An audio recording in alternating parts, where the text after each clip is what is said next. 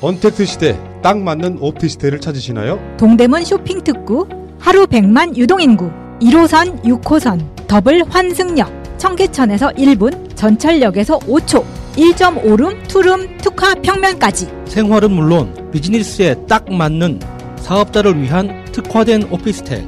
거기가 어디냐고요? 동묘 앞역 우평 원더라움 스튜디오. 문의는 1600-5083, 1600-5083. 우평 원더라움 스튜디오.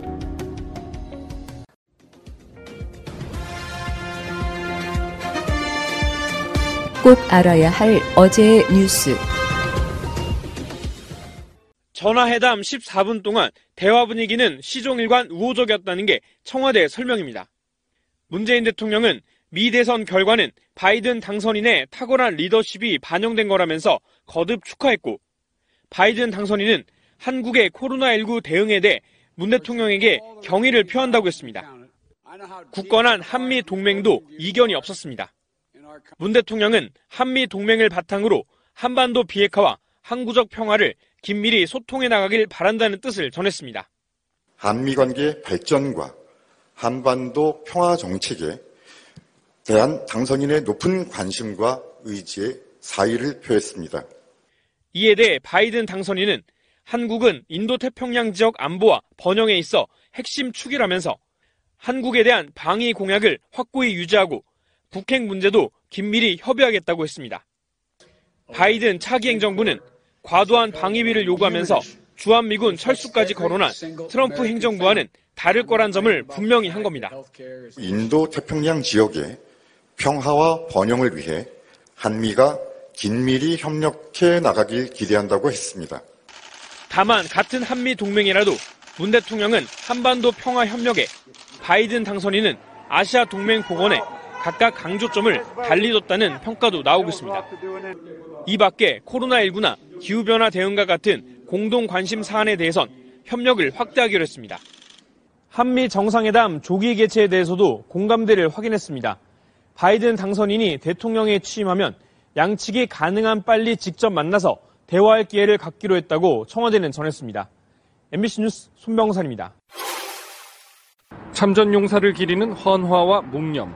제향 군인의 날 방문 장소로 바이든 당선인은 한국전 참전 기념공원을 택했습니다.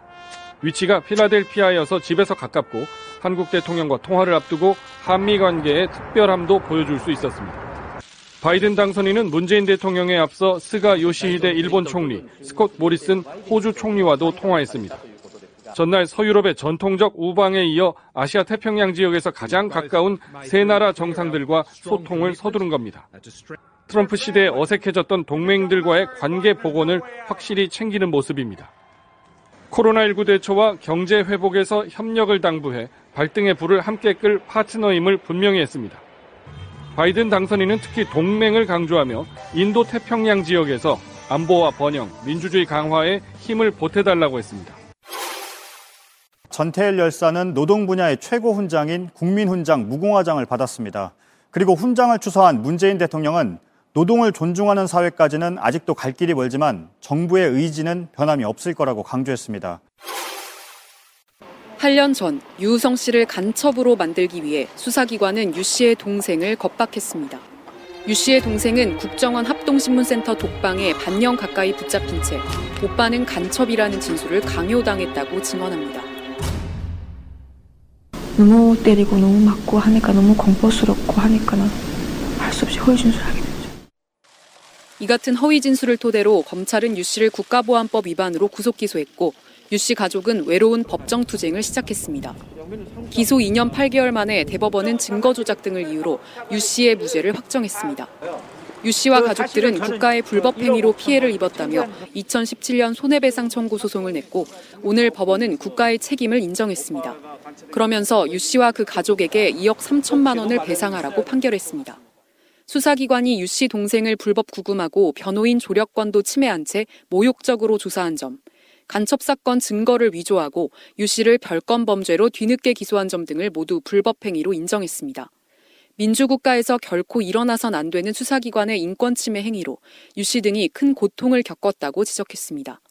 사건 발생 8년 만에 배상 판결을 받아든 유 씨는 자신이 마지막 피해자가 되길 바란다고 강조했습니다. 간첩 조작 사건이나 국가보안법으로 인해서 피해를 보는 사건이 다시는 일어나지 않기를 간곡히 부탁드립니다. 유 씨는 또 동생에게 가혹행위를 한 혐의로 재판을 받고 있는 국정원 수사관 등 가해자들이 제대로 처벌받아야 한다고 촉구했습니다. KBS 뉴스 김채린입니다. 여의도에서 드론이 그냥 작은 드론 아니야. 장난감 말고 상용화 되기 위해서 가장 2단계를 거쳐야 되는데 쌀 80kg를 싣고 한강을 넘어가는 테스트를 했단 말이에요. 근데 저 드론 안에 쌀 20kg짜리 4개가 들어가 있었던 거야. 저번에 우리가 몇 주 전에 뭘 소개를 해드렸냐면은 하늘을 나는 승용차를 소개를 해드렸거든요. 네. 하늘을 나는 승용차는 이제 쉽게 표현하면 드론 택시. 네. 사람을 태울 수 있는 게 80kg라가 그런 의미예요. 사람의 몸무게를 싣고 갈 수 있느냐 없느냐 요거에 대한 테스트였는데 그러면은 하늘을 나는 승용차는 드론 택시가 상용화되면 상당 부분 후퇴하겠죠. 왜냐면 그거는 활주로가 필요하거든.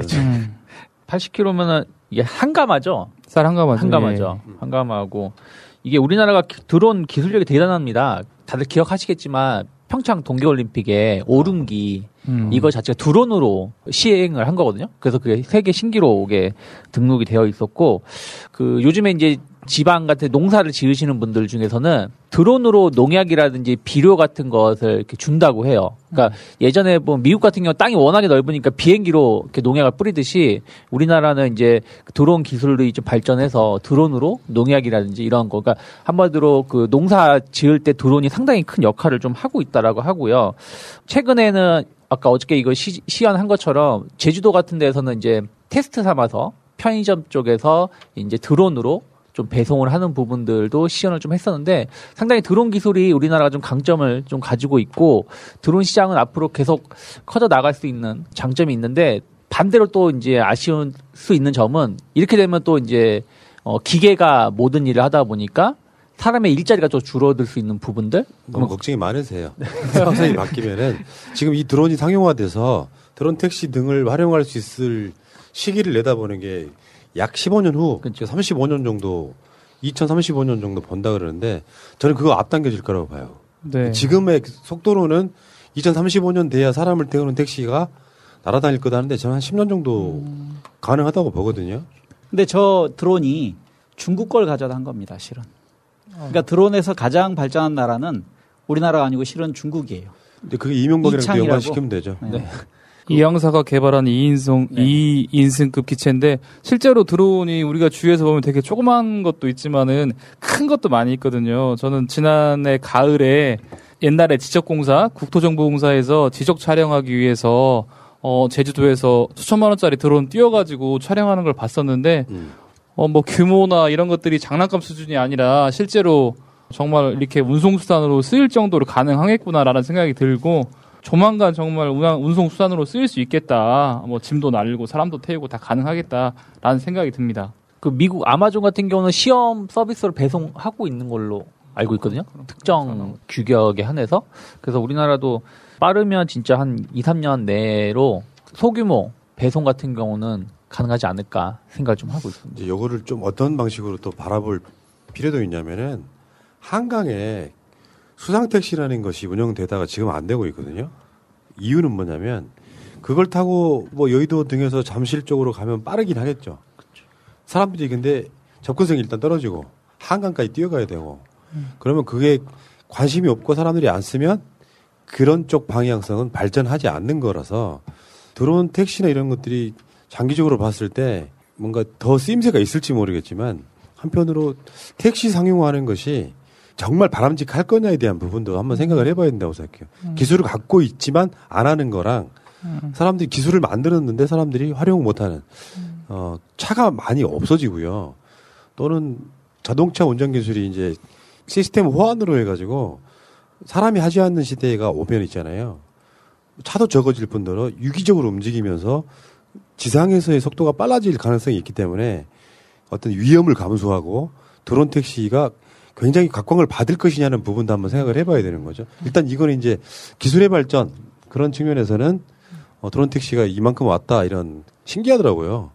막 쌀을 이렇게 사람 몸무게 정도를 태워서 날리고 그러는 것들이 나중에 이것도 이제 시스템이 되겠죠. 그래서 공중 정체의 길을 만들 거예요. 무조건 날아다니지 못하게 부딪힐 가능성이 엄청 높기 때문에 뭐 그러니까 신기하긴 하더라고 이게 기술이 어디까지 발전할지 되게 궁금합니다. 어렸을 때 그 잠자리 잡아가지고 잠자리 꼬리에다가 실로 묶어서 이렇게 날려보곤 했었는데 이게 잠자리 아니라 드론이 이제 앞으로 그 일을 할 것 같습니다. 근데 제가 봤을 때는 드론을 우리가 택시처럼 타는 기술도 발전하겠지만 사람이 장착을 하는 있잖아요. 조끼처럼 그 드론을 장착해서 드론이 아니라 드론 형태를 장착해서 네. 그게 택시가 아니라 사람이 직접 날아가는 네. 약간 슈퍼맨 형태도 가능할 거라고 봐요. 그런 제품은 있긴 있죠.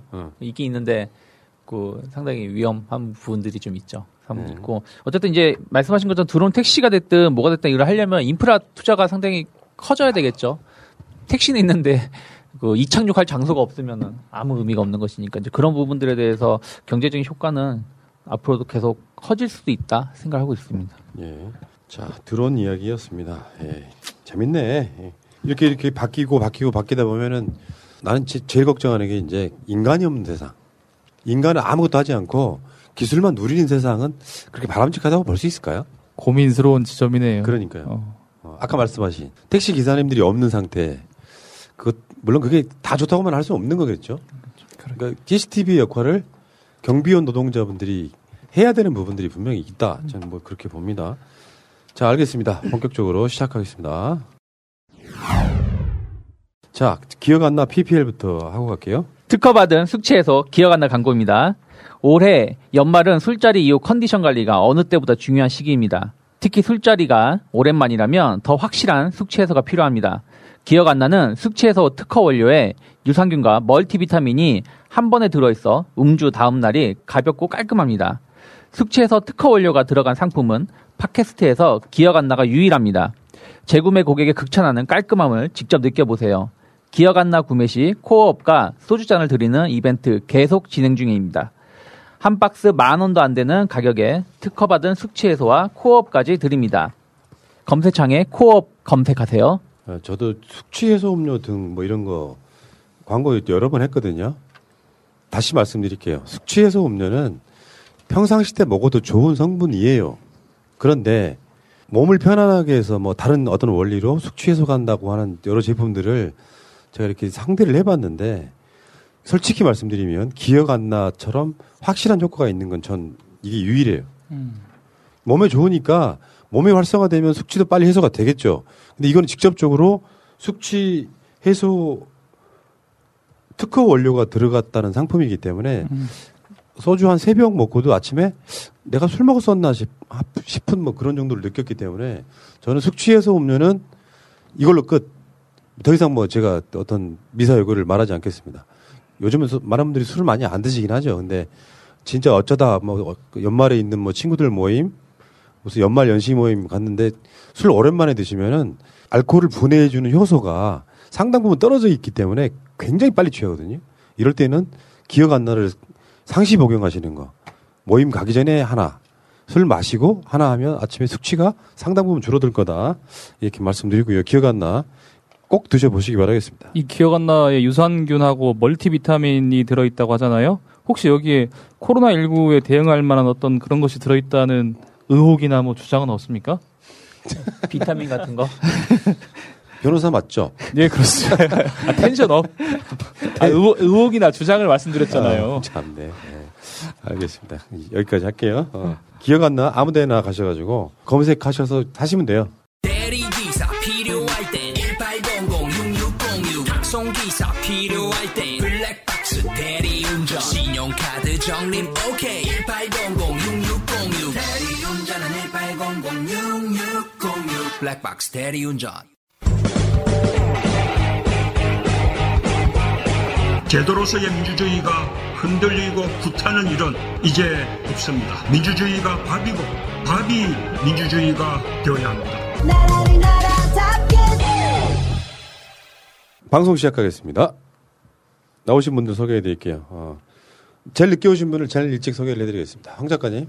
네, 안녕하십니까. 선보고 왔습니다. 요즘에 보니까 이분이 조용필 역할 하시려고 그래, 지금. 선임이 돼가지고 말이에요. 제일 먼저 와서 딱 분기를 잡고 있어야지. 내부반 청소가 잘 안 됐네요. 그 황작가 TV 와보니까. 어떤 애청자분이 네. 밖에 선물을 보내셨더라고요. 저희한테요? 본인 주소를 알려주세요. 왜 새날 사무실로 보내? 저는 집이 없습니다. 동가숙 서가식. 노천야. 그 유튜브 방송 황작가 TV는 어디서 하는 거야? 그거는 그냥 친구 집 1일씩 빌려서 여친들 집에서. 지금 은닉한 재산이 엄청 많은 사람이에요. 내가 봤을 때 우리 방송 나오는 전체 인원을 통틀어가지고 제일 부자야. 빚이 한 20억 되니까요. 닥치시오. 관상을 보면 돈 많게 생겼어. 저렇게 생긴 사람이 돈이 많아요. 다시 한번 쳐다보게 되는군요. 이렇게 바꿨습니다, 얼굴. 귀를 보면 귀에 금이 붙어 있잖아, 지금. 귀에 금이 붙어 있어서 귀금속이죠. 에이씨, 닥치시오. 자, 다음에 유창희 경제평론가님. 네, 안녕하세요. 유창희입니다. 요즘 지금 이 화이자의 백신 개발 이 뉴스가 나오면서 어마어마한 금액들이 움직이더만요. 그렇죠. 특히 이제 화이자 소식이 나와주면서 흐름도 좀 바뀌는 부분들. 그 백신 전에는 언택트라고 해가지고 약간 이제 그런 쪽이 강했다라면 요즘은 이제 굴뚝주, 전통주들이 좀 강하면서 흐름이 바뀌고 있지 않나 생각하고 있습니다. 네. 자, 그리고 그 옆에는 텐션업이 필요한 이덕준 변호사님. 네, 반갑습니다. 이덕준 변호사입니다. 제가 전주에서 왔는데 제일 일찍 왔습니다. 역시 새날이 전통의 이름에 맞게 이렇게 원래 가까이 있는 사람이 제일 늦게 오고 멀리 있는 사람이 제일 일찍 오잖아요. 사실은 원래 그래요. 그렇죠. 충실한 방송이에요. 학교 옆에서 하는 놈들이 제일 늦잖아, 원래. 그렇죠. 그런 거지, 뭐. 제 30초 늦게 하네요. 자, 텐션업이 필요하다고 느끼는 부분은 자기 모니터링 해봐야 돼요. 알겠습니다. 황 작가님은 본인이 노력을 안 해도 텐션이 업돼 있는 스타일이잖아요. 또렷또렷하게 멘트가 바뀌는데 우리 이덕준 변호사님은 뭔가 DJ 멘트 같다, 아직도. 전투력이 안 느껴지는 거예요. 텐션업 하겠습니다. 목소리 좀 바꾸세요. 알겠습니다. 예, 참, 알겠습니다. 자, 이 세 분과 함께 출발하겠습니다. 새가 날아든다는 여러분들의 하트를 먹고 삽니다. 잊지 않으셨죠? 하트를 꼭 눌러주세요. 오늘도 감사합니다. 자, 확진자 현황 짧게 한번 보고 갈게요. 지금 좀 걱정스럽긴 합니다. 지금 계속해서 2자릿수 이상이 확진되고 있는데, 물론 다시 한번 말씀드리지만 이거 어마어마한 선박이에요. 지금 미국 같은 경우는 뭐 어마어마하죠, 지금 상태가. 그렇기 때문에 어제는 146명, 오늘은 143명이 확진됐는데, 이거 2자릿수 본 지가 꽤 오래돼 가고 있어요, 지금. 특히 이제 지역 사회에서 감염이 좀 많이 이루어지고 있고, 또 최근 들어서는 요양원이라든지 또 학교를 통해서 이제 전파가 되고 있어서, 이게 이제 기존에는 뭐 개인 대 개인의 만남에서 감염이 아니라 이제 단체에서 감염이 되다 보니까 쉽게 안 잡히고 있는데, 일단 정부에서는 일단 서울 경기 기준으로 100명이 넘고 있지 않아서 1단계 유지한다라고 해서 그나마 조금은 그냥 좀 안심이 되는데, 이게 서울 경기가 어쨌든 주 분수령이 될 수 있지 않을까 생각을 좀 하고 있고요. 또 이제 강주라든지 이런 쪽에서 조금 그 확진자가 나오고 있는 부분들도 조금 앞으로 좀 체크를 좀 많이 해야 되지 않나 생각합니다. 또 하나 우리가 알고 있어야 될 게, 정부에서 요양원 등을 선제적으로 먼저 검사하는 이런 흐름도 분명히 있다는 말씀드리고요. 자, 여러분 마스크, 개인위생, 그리고 웬만하면 식당 같은 데 사람 모여 있을 때는 음식을 먹는 시간을 제외하고는 마스크 꼭 써주시기 바라겠습니다. 자, 오늘 전태일 열사에게 국민훈장, 무궁화장이 추서가 됐습니다. 전태일 열사가 태어난 게 1948년 8월 26일 대구에서 태어났고요. 돌아가신 게 1970년 11월 13일입니다. 향년 22세. 노동운동의 상징과도 같은 인물이고, 전태일 열사 이전에는 노동운동이란 개념이 사실상 없었다고 보는 게 맞지 않을까요? 그러니까 우리나라 노동운동의 어떤 상징과도 같은 존재시고, 청계천에 가면 그 전태일 열사 상이 있지 않습니까? 그때 아마 박근혜가 첫 선거운동으로 전태일 열사 그 상 앞에 갔다가 나중에 거센 저항을 받았었죠. 근데 요즘에 이제 문재인 정부 4년차 되면서 노동자분들이 상당 부분 뭐 집회도 많이 하시려고 하고, 지금 뭐 안 바뀌고 있는 게 많고, 뭐 최근에 김용균 뭐 그분 돌아가신 분 뭐 그런 것들에 대해서 여러 가지 말이 많은데, 오늘 대통령이요 대신 받으러 오신 이 전순옥 뭐 전 의원, 전태일 열사 동생이죠. 이분들한테 했다는 말이 있어요. 전태일 열사가 아직 멀었다고 하시겠죠? 그 말이 되게 찡하더라고요. 본인도 아시는 거죠, 그런 불만들에 대해서. 그 전태일 열사의 유언 가운데 제가 일부만 좀 읽어드리겠습니다. 그대들이 아는 그대들의 전체의 일부인 나, 힘에 겨워 굴리다 다 못 굴린 그리고 또 굴려야 할 덩이를 나의 나인 그대들에게 맡긴 채 잠시 다니러 간다네. 잠시 쉬러 간다네. 그러니까 당시 대학을 못 다녔고 근로기준법을 읽을 수 없어서 한문을 그 옥편을 옆에 펴놓고서 그리고 같은 동네에 사시는 그 대학을 중퇴하신 그런 그 많이 배우신 분에게 물어가면서까지 근로기준법을 읽었고 같이 일하는 일본말로 시다라고 그러죠. 미싱이라는 그 소잉 머신을 일본 사람들이 미싱 그런 건데 재봉틀 옆에서 고조하는 그분들의 권익 향상을 위해서 본인은 상당히 돈을 많이 벌었다고 합니다. 월급을. 그러니까 처음에 재봉사다가 재단사가 돈을 제일 많이 받는 직업인데 거기에서 그 어두운 곳에서 노동하는 현실이 너무 그 주변 소녀들, 어린 소녀들이 안타까워서 거기서 이제 근로기준법 준수를 외치다가 나중에 산화하신 그런 그 위대한 그리고 이를 알리신 분이 대단합니다. 조용래 변호사라고 예. 그 얘기가 좀 이어갔으면 좋겠습니다. 황 작가님이 굉장히 존경하시는 분이죠. 저도 알고 있습니다. 조용래 변호사요? 네네. 조용래 변호사님 책이 이제 진실은 영원히 감옥에 가둬줄 수 없습니다. 이 책이죠. 저희 이제 80년대 민주화 세대 학번 이후에 저 같은 이제 90년대 세대 같은 경우는 대학에 들어가서 조용래 변호사님 진실은 영원히 감옥에 가둬줄 수 없습니다. 이 책 보면서 전태일 열사 많이 생각했었는데요. 그런데 이제 벌써 돌아가신 지 50년이 됐음에도 불구하고 그분이 주장하신 것들이 아직까지 현실화되지 않고 있잖아요. 아까 말씀하신 김용균법도 있고 그래서 요즘에 지금 전태일 3법이 많이 회자되고 있는데 기업들 중대재해기업처벌법 그다음에 근로기준법 관련해가지고 근로기준법의 적용 범위를 전 근로자한테 넓히자는 법 그다음에 이제 누구라도 노조할 수 있는 권리를 보장하자는 법들이 있는데 돌아가신 지 50년이 됐음에도 불구하고 아직까지 이런 논의들이 계속되고 있고 문 대통령도 아직도 아쉬움이 있잖아요. 이런 질문을 하신 거 보면 이런 정신 계속 일깨워서 좀 이어나가야 될 것 같고요. 늦었지만 어떻든 간에 무궁화장 취소된 거 진심으로 좋고 바람직한 것 같습니다. 이게 이런 지점이 있단 말이에요. 소위 말하는 근로기준법이잖아요. 근로기준법 전태일 열사 주장이 뭐냐면은 대한민국의 근로기준법은 기본적으로 잘 만들어진 법이에요. 그러니까 그 근로기준법을 지켜라는 거예요. 주장 자체가. 이제 이런 측면에서 지금 이제 우리는 이걸 다 통칭해서 노동법이라고 하는데 이런 논란이 계속 좋아질 거라고 저는 일단 봅니다. 전태일 열사가 돌아가신 해가 지금 벌써 50년 된 거 아닙니까? 그러면은 그 이후에 87년 민주화 이후에 90년대 초반에 가면은 노동 운동들이 엄청 하면서 계속 좋아지고 있긴 해요. 지금도 마찬가지죠.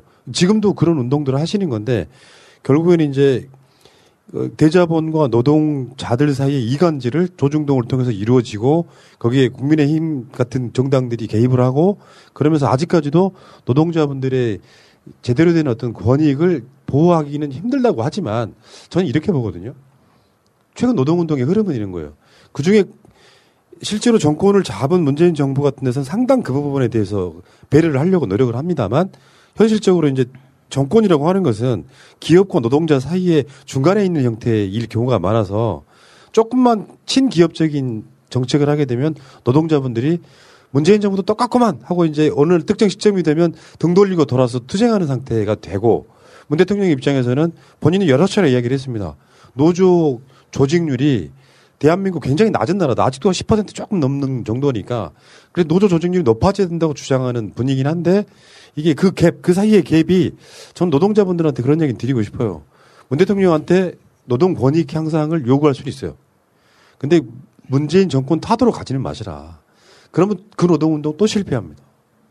일단 그 이야기 그렇게 하시고. 보니까 노동자들이 무슨 정권 타도로 가지는 않는 것 같고요. 일단은 기본적으로 그런 목소리 일단 노동법 관련해서 더 좋게 개선될 수 있도록 목소리를 내는 것 같고 저는 좀 아까 황 작가님 말씀하신 것처럼 전태일 열사 같은 경우에 어떻든 간에 자기보다 낮은 사람들, 더 힘든 사람들을 위해서 목소리를 냈었는데 그런 상대방을 배려한다고 해야 될까? 아니면 나보단 좀 더 상대방에 대해서 좀 더 고민하는 정신들, 그런 정신들을 지금 좀 더 새기고 계승해야 해야 할 필요가 있다. 그리고 방금 전에 푸른나무님 말씀하신 것처럼 그런 생각을 하고 있으면 계속해서 이렇게 노력하는 정권에 대해서 안 들어준다고 갑자기 무슨 뭐 이렇게 입장을 선회해서 뭐 문정부를 공격한다거나 이러지는 않을 것이다라고 생각합니다. 예.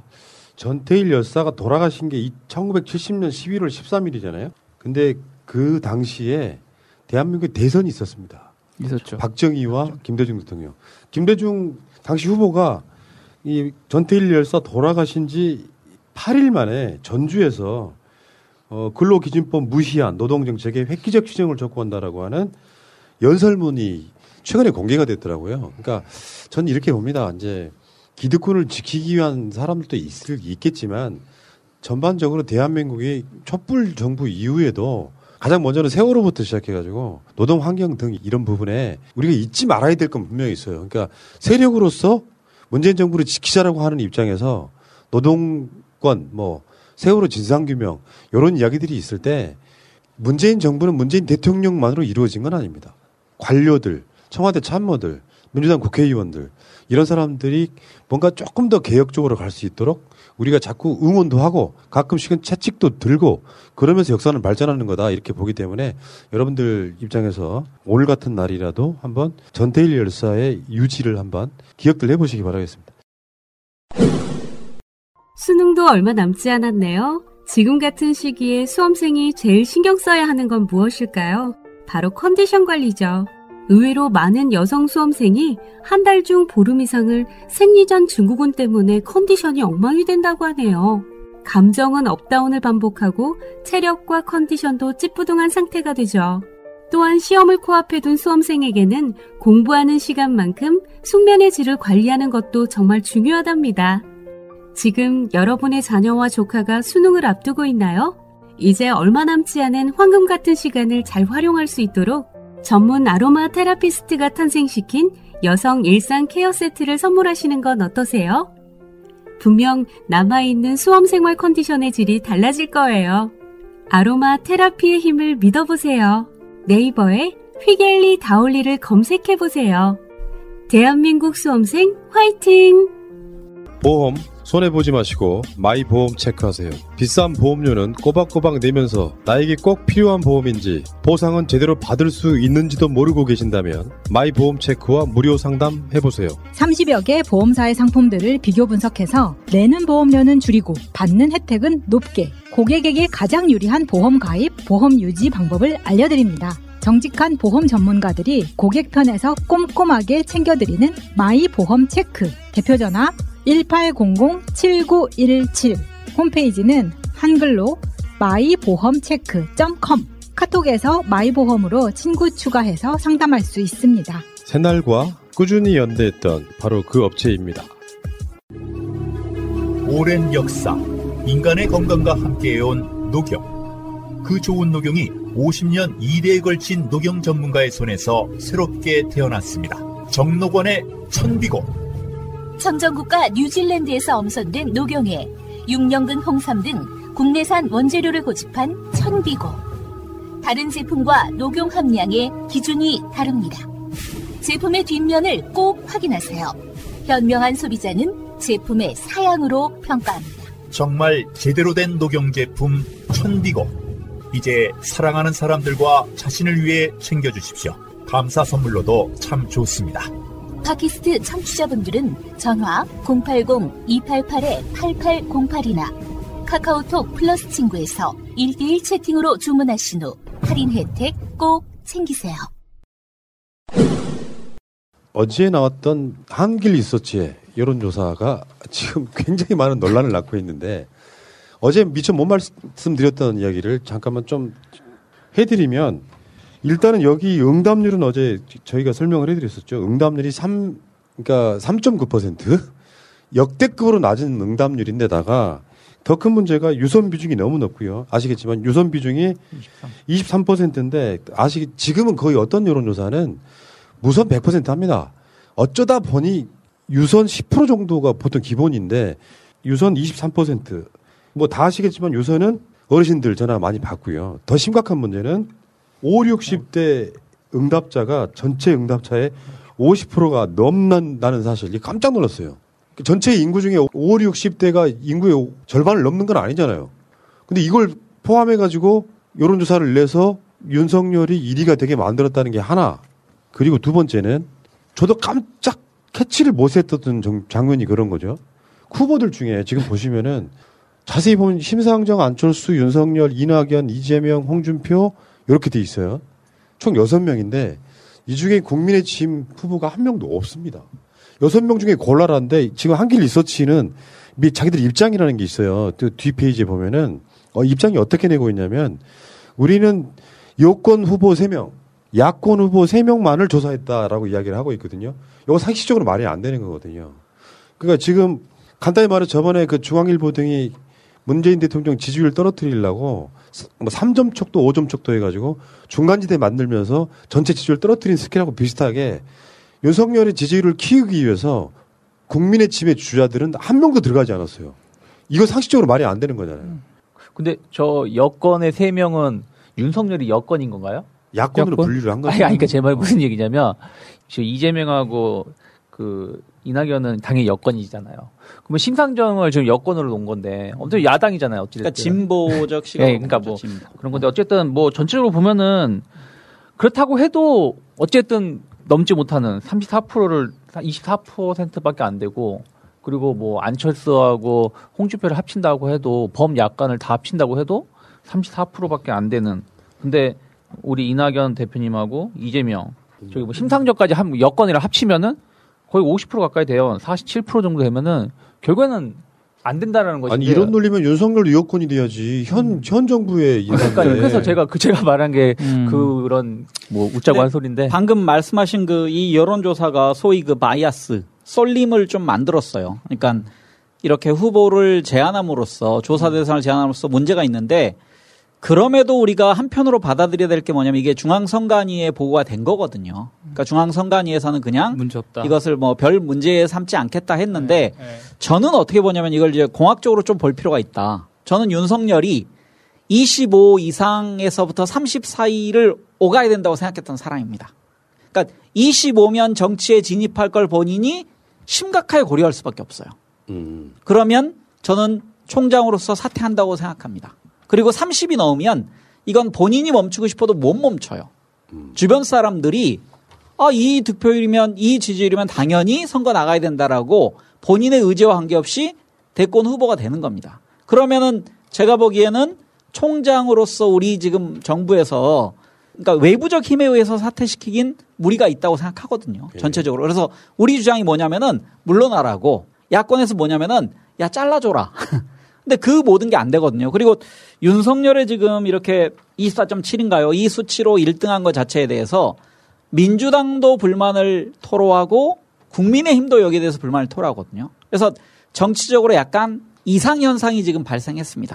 그래서 저는 윤석열이 정치권에 들어오는 생각을 지금 반반, 양념반 후라이반 하고 있었다면 이제는 진입할 수밖에 없구나. 왜냐하면 지금 검찰총장에서 국민의힘 후보로 가는데 꽃가마를 보냈으면 가겠지만 스스로는 가기가 역부족이었거든요. 지지율이. 근데 이걸 이제 착시, 내 지지율이 이렇게 높아라는 착시를 가지고서 가겠다라는 결심을 굳히는 과정이 아닐까. 그래서 저는 한편으로 환영합니다. 그러니까 저는 이제 이런 분석을 하자고 하는 얘기가 아니고 간단히 말해서 이 여론조사를 도대체 누가 오다를 내린 거냐에 대한 이야기 하고 싶은 거예요. 그러니까 윤석열이 국정감사를 통해 가지고 뭔가 야권의 대표 주자로서 치고 나오려고 할 때 윤석열을 문재인 정부 흔들기용으로 쓰는 무려 여론조사 1위를 만드는 과정에 어떤 의도가 개입했냐를 먼저 이야기하고 싶은 거예요. 사실 저는 윤석열은 대선 못 나온다고 생각하는 사람이기 때문에 이 의미가 없는데 얼마나 저쪽이 질이 멸렬했으면 윤석열을 띄우면서 여권을 교란하고 사실은 윤석열이 1위가 되건 뭐 3위가 되건 제가 봤을 때는 여권을 교란하는 용도로밖에 안 쓰이는 거거든요. 그게 몇 등이 돼 있던 간에. 근데 여기에 지금 국민의힘의 주자들은 싹 배제한 채 자신들끼리는 뭐 여권 3명, 야권 3명을 했다고 하는데 저번에도 어제도 제가 말씀드렸지만 한길 리서치가 정기 여론조사라고는 하지만 지난 6월 달에 하고 지금 11월 달에 하는 여론조사라서 정기라고 좀 보긴 어려운데 쿠키뉴스 등의 의뢰를 받았다. 쿠키뉴스에 그 돈이 입금되는 순간 이런 식의 어떤 일종의 꼼수를 부리는 거잖아요. 윤석열을 띄우기 위한 명백한 의도가 보이는데 이 의도가 과연 이게 언론상에 오늘도 제가 보니까 저는 가장 그 영향력 있는 언론은 저 YTN으로 보는 사람이에요. 하루 종일 뉴스 보는 사람들은 YTN 영향을 많이 받는데 윤석열 1위 그러면서 막 음악 거창하게 띄우면서 이걸 어떻게 분석할 것이냐 하는 것 요건도 안 됩니다. 3.9%밖에 응답률이 안 되는 여론조사를 갖고 계속 윤석열이 2위가 됐다라고 띄우고 있는 저 언론들 심지어 공영방송들이 MBC, KBS도 그걸 받아서 뉴스로 하더라고요. 3.9%라니까요. 여론조사 폐기 대상인 3.9%에 저런 식으로 꼼수질을 하는데 이것을 윤석열 띄우기로 누군가가 저는 오다를 줬다고 보는 거죠. 사실 이 여론조사 결과 보고 너무 놀랐었는데 근데 자세히 보면 어떻든 간에 그 악마는 디테일에 있다고 하잖아요. 어쨌든 그 선관위에 신고하고 그 문항 자체를 맞다고 확인받아서 이제 돌리는 건데 악마는 디테일에 숨어 있어서 유선 전화랑 무선 적당히 섞어놓고 연령층 위로 해놓고 이렇게 해서 결과가 나왔는데 이런 결과를 국민들도 쉽게 납득하지 않으시고 피부에 느끼는 거랑 달라가지고 쉽게 받아들여지지는 않을 것 같습니다. 그러니까 이게 헤드라인 장사거든요. 그렇죠. 실제로 그 여론조사 안에 들어가 보면 누구 있는지 관심 있게 보면 보이는데 안 보죠. 내가 만약에 특정히 오세훈 지지자라고 하면 오세훈 내 옆지 정도는 볼 수 있는데 헤드라인 장사에 윤석열 대권 주자 1위 속에 들어가 봤더니 이런 장난질을 하고 있었던 거죠.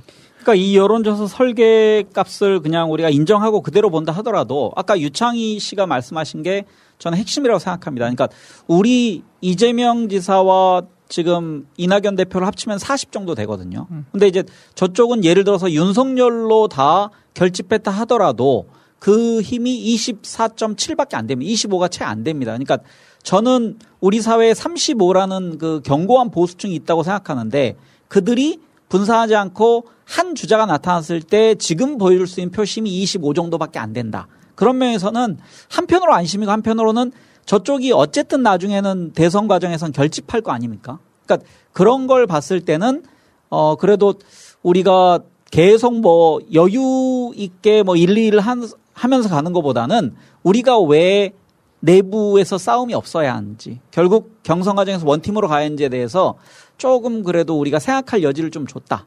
저는 뭐 긍정적으로 그냥 그렇게 보려고 합니다. 그리고 윤석열을 띄우기 저는 해도 괜찮다고 생각하는 게 고건에 의해서도 그렇고 반기문에 의해서도 그렇고 그전에 박찬종, 이회창 다 지금 그 안개 속에 약간 신기루 속에 있는 허상일 뿐이지 이 사람 이제 나중에 본격적으로 정치판에 들어와서 검증이 시작되면 홍준표, 뭐 원희룡, 유승민 가만두지 않습니다. 그러니까 그때부터는 철저하게 아마 다 까발릴 겁니다. 친인척, 뭐 8촌, 16촌까지 다 까발릴 거기 때문에 지금 뭐 우리가 패닉 상태에 들어갈 필요는 없다고 생각합니다. 이 문제. 아니, 그러니까요. 나는 그런 분석을 안 하고 싶어 하는 거예요. 그래도 좋아라고 분석하는 게 아니라 실제로 어떤 주자도 없으니까 굳이 대검에서 내 이름을 넣지 말라고 해도 어떤 특정 세력이 앞장서서 다른 게 필요 없어요.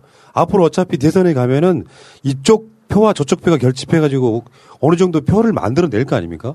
문제는 지금 주저앉아 있는 사람들 입장에서 보면 우리한테도 대선 주자가 나타났네라고 박수 치어서 포기하지 말을 알리는 시그널이기 때문에 저는 심각하다고 보는 거예요. 그래서 윤석열이라고 하는 사람이 좀 뜨는 것 같으니까 이거를 국민의 지금 주자들을 의도적으로 빼면서 윤석열을 1위로 만들어주면 이게 어떤 영향을 주냐면 서울시장 후보 등에 있어서 투표를 포기할 수도 있는 저쪽 세력들의 투표 의지가 생기는 부분을 끌어내고 있다고 보는 거예요. 그러니까 윤석열이 나와도 좋다 안 좋다는 차후에 우리가 생각할 문제고 이런 조작질을 통해 가지고 깜도 안 되는 사실 데이터로도 아무것도 안 되는 그런 여론조사를 계속해서 언론이 띄우는 형태 이 형태가 굉장히 심각한 문제를 안고 있는데 언론사들이 그거를 캐치하지 못한 상태로 데이터도 안 봐.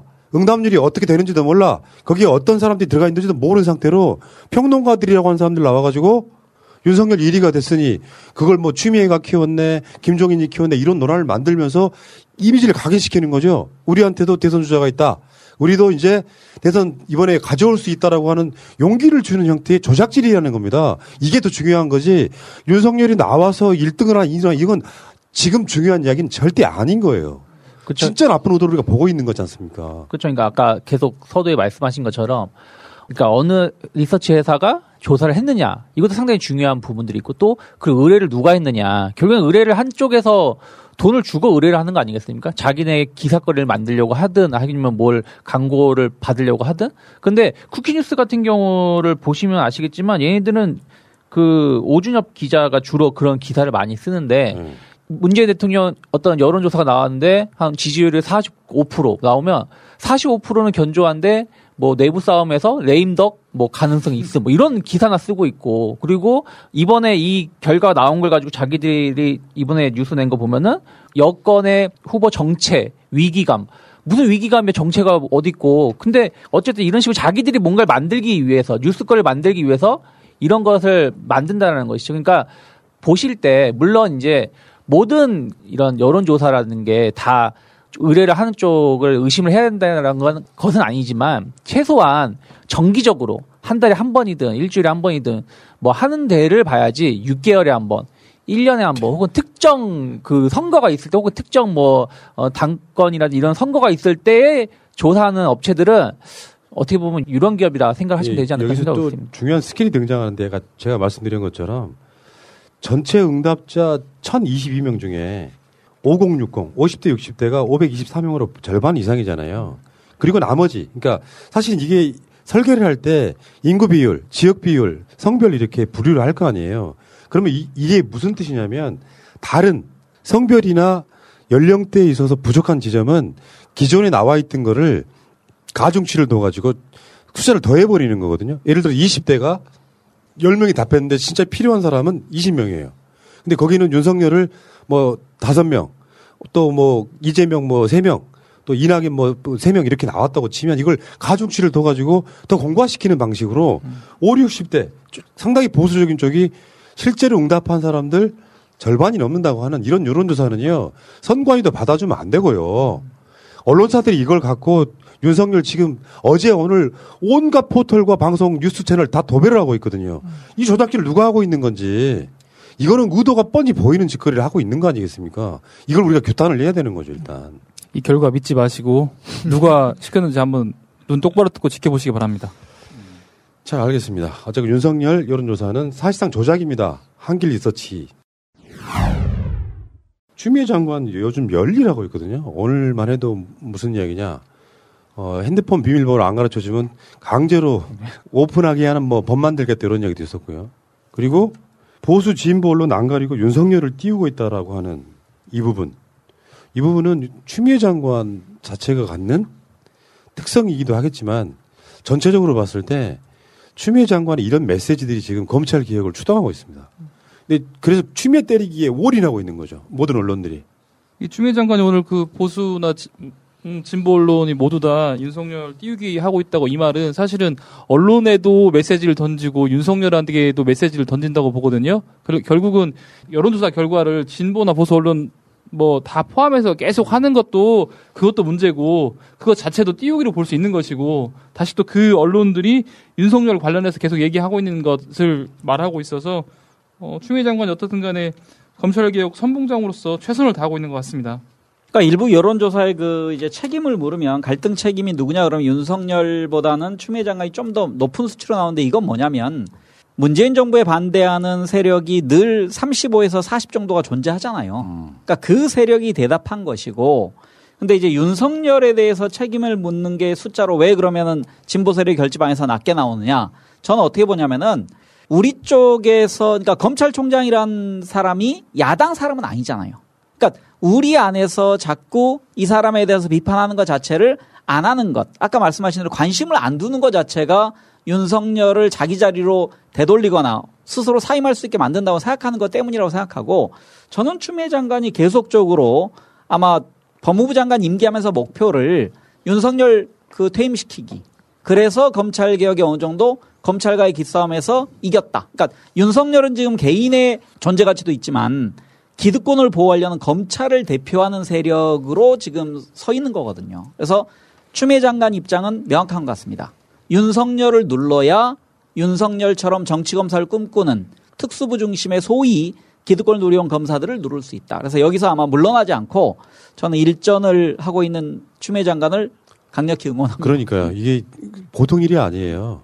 역대 볼 수 없었던 검찰을 지금 통제하는 법무부 장관 역할을 하고 있는 거라서 여러분들 그 포털에 이런 데 보시면은요. 추미애에 올인하고 있어요, 지금. 까기에.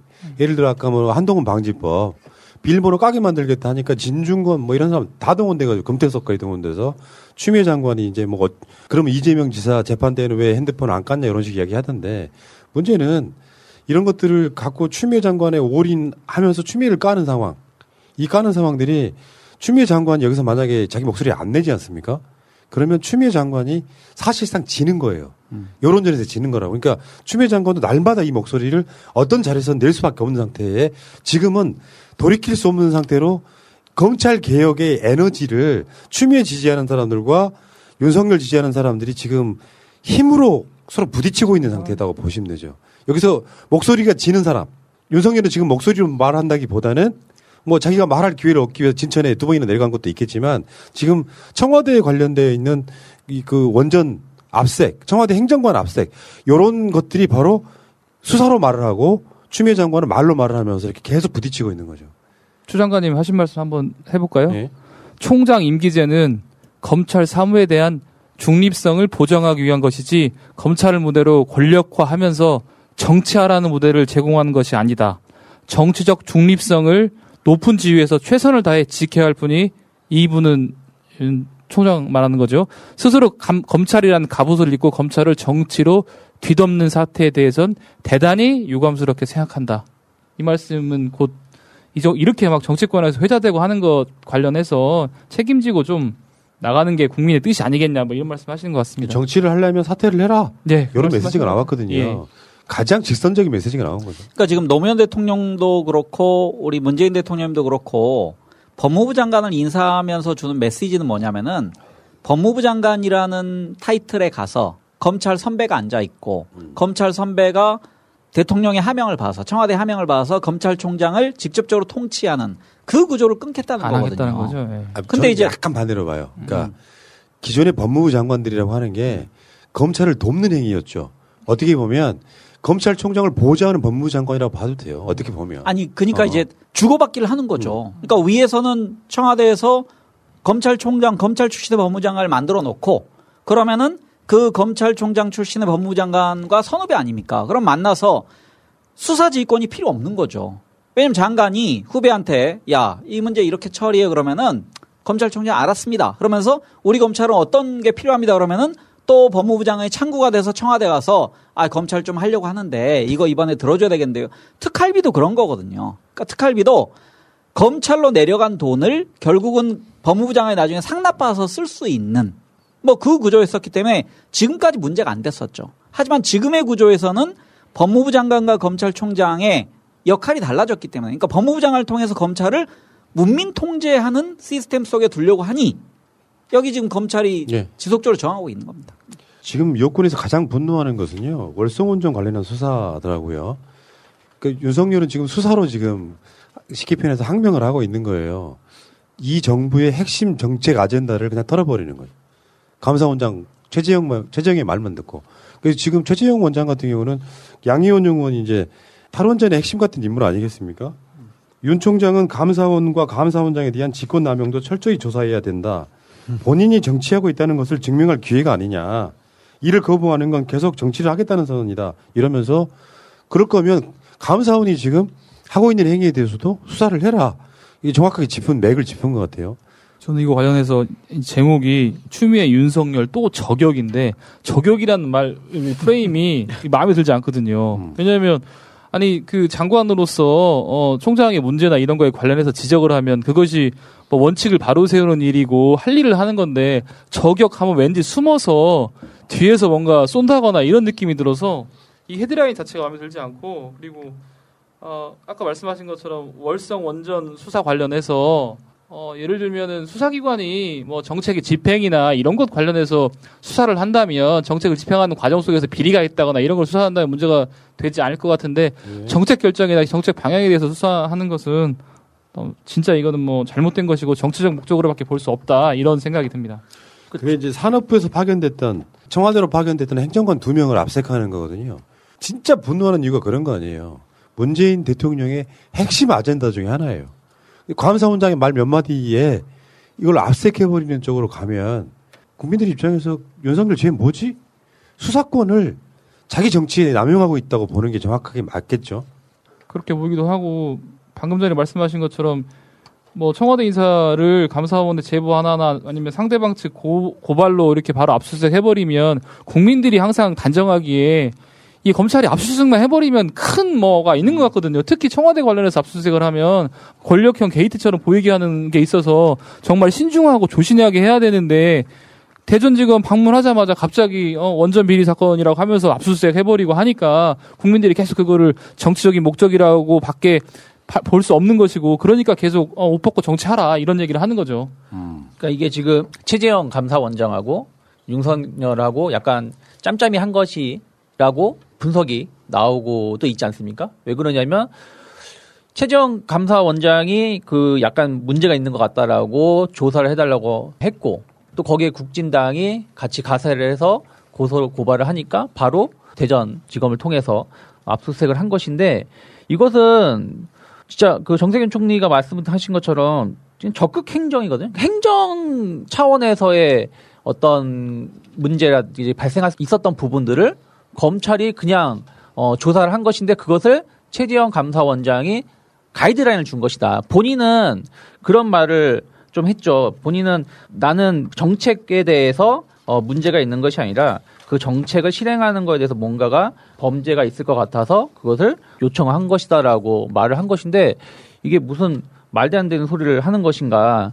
오히려 정부 정책 감사 대상이 정부 정책이 아니라 정책의 집행에 대해서라고 하는데 이게 결국엔 다 같은 내용인 것이고 또 탈원전 이 뭐라 그럴까 월성 1호기 자체가 이것을 경제성을 낮추거나 폐쇄하거나 이런 부분들이 어떤 비리가 발생하거나 하는 건 아니거든요. 예를 들어서 어떤 다리를 건설한다든가 4대강처럼 강에 흙을 판다든가 자원 외교를 한다는 것은 어떤 그걸 통해 가지고 반대급부가 있을 수 있기 때문에 비리가 발생할 수 있는 것이라서 이건 적극적인 감사를 해야 되는 부분들인데 노쇠화된 원전을 폐쇄하는 거에 어떤 누가 경제적 이익을 차지하겠어요? 문재인 대통령께서 오히려 화력 발전을 확대시켜서 어떤 반사 이익을 차지할까요? 그런 거 아니라는 것이죠. 근데 그런 거에 대해서 감사원이 문제가 있다라고 판단한 것 자체는 어쨌든 이분 자체가 판사 출신이잖아요.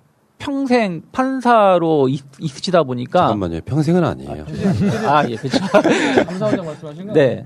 오래 하셨죠? 올해 거의 20년 평생은 이상. 아니죠. 평생은 죽어야지. 그렇죠. 20년 이상 판사 하다 보니까 본인이 판단해서 이거는 문제가 있을 것 같으니까 검사한테 내일을 보낸 것이 아닌가 생각을 좀 하고 있고 저는 백운규 산자부 장관은 전 그렇게 잘못했다 생각하지 않거든요. 그러니까 이분이 어떤 여기서 그때 그런 발언이 있었다고 하잖아요. 이걸 어떻게 내가 청와대에 보고해 막 하면서 약간 격한 말을 했다고 하는데 저는 이 백윤규 산자부 전 장관에 대해서 뭐 평가가 좋진 않지만 이 사람이 내세운 것은 에너지 정책, 탈원전을 본인의 업적이라고 생각을 하고 일을 추진했던 분이시고 거기에 대해서 자기 밑에 부하 직원이 조금 자기가 보기에 부족한 내용이 나오다 보니까 약간 오버해서 말을 한 것이지 이게 청와대에서 압력이 와가지고 백윤규 장관이 그렇게 행동했다 생각하지 않거든요. 그러니까 본인의 그냥 역할을 한 것을 본인의 일을 자기의 업적을 만들기 위해서 일을 한 거에 대해서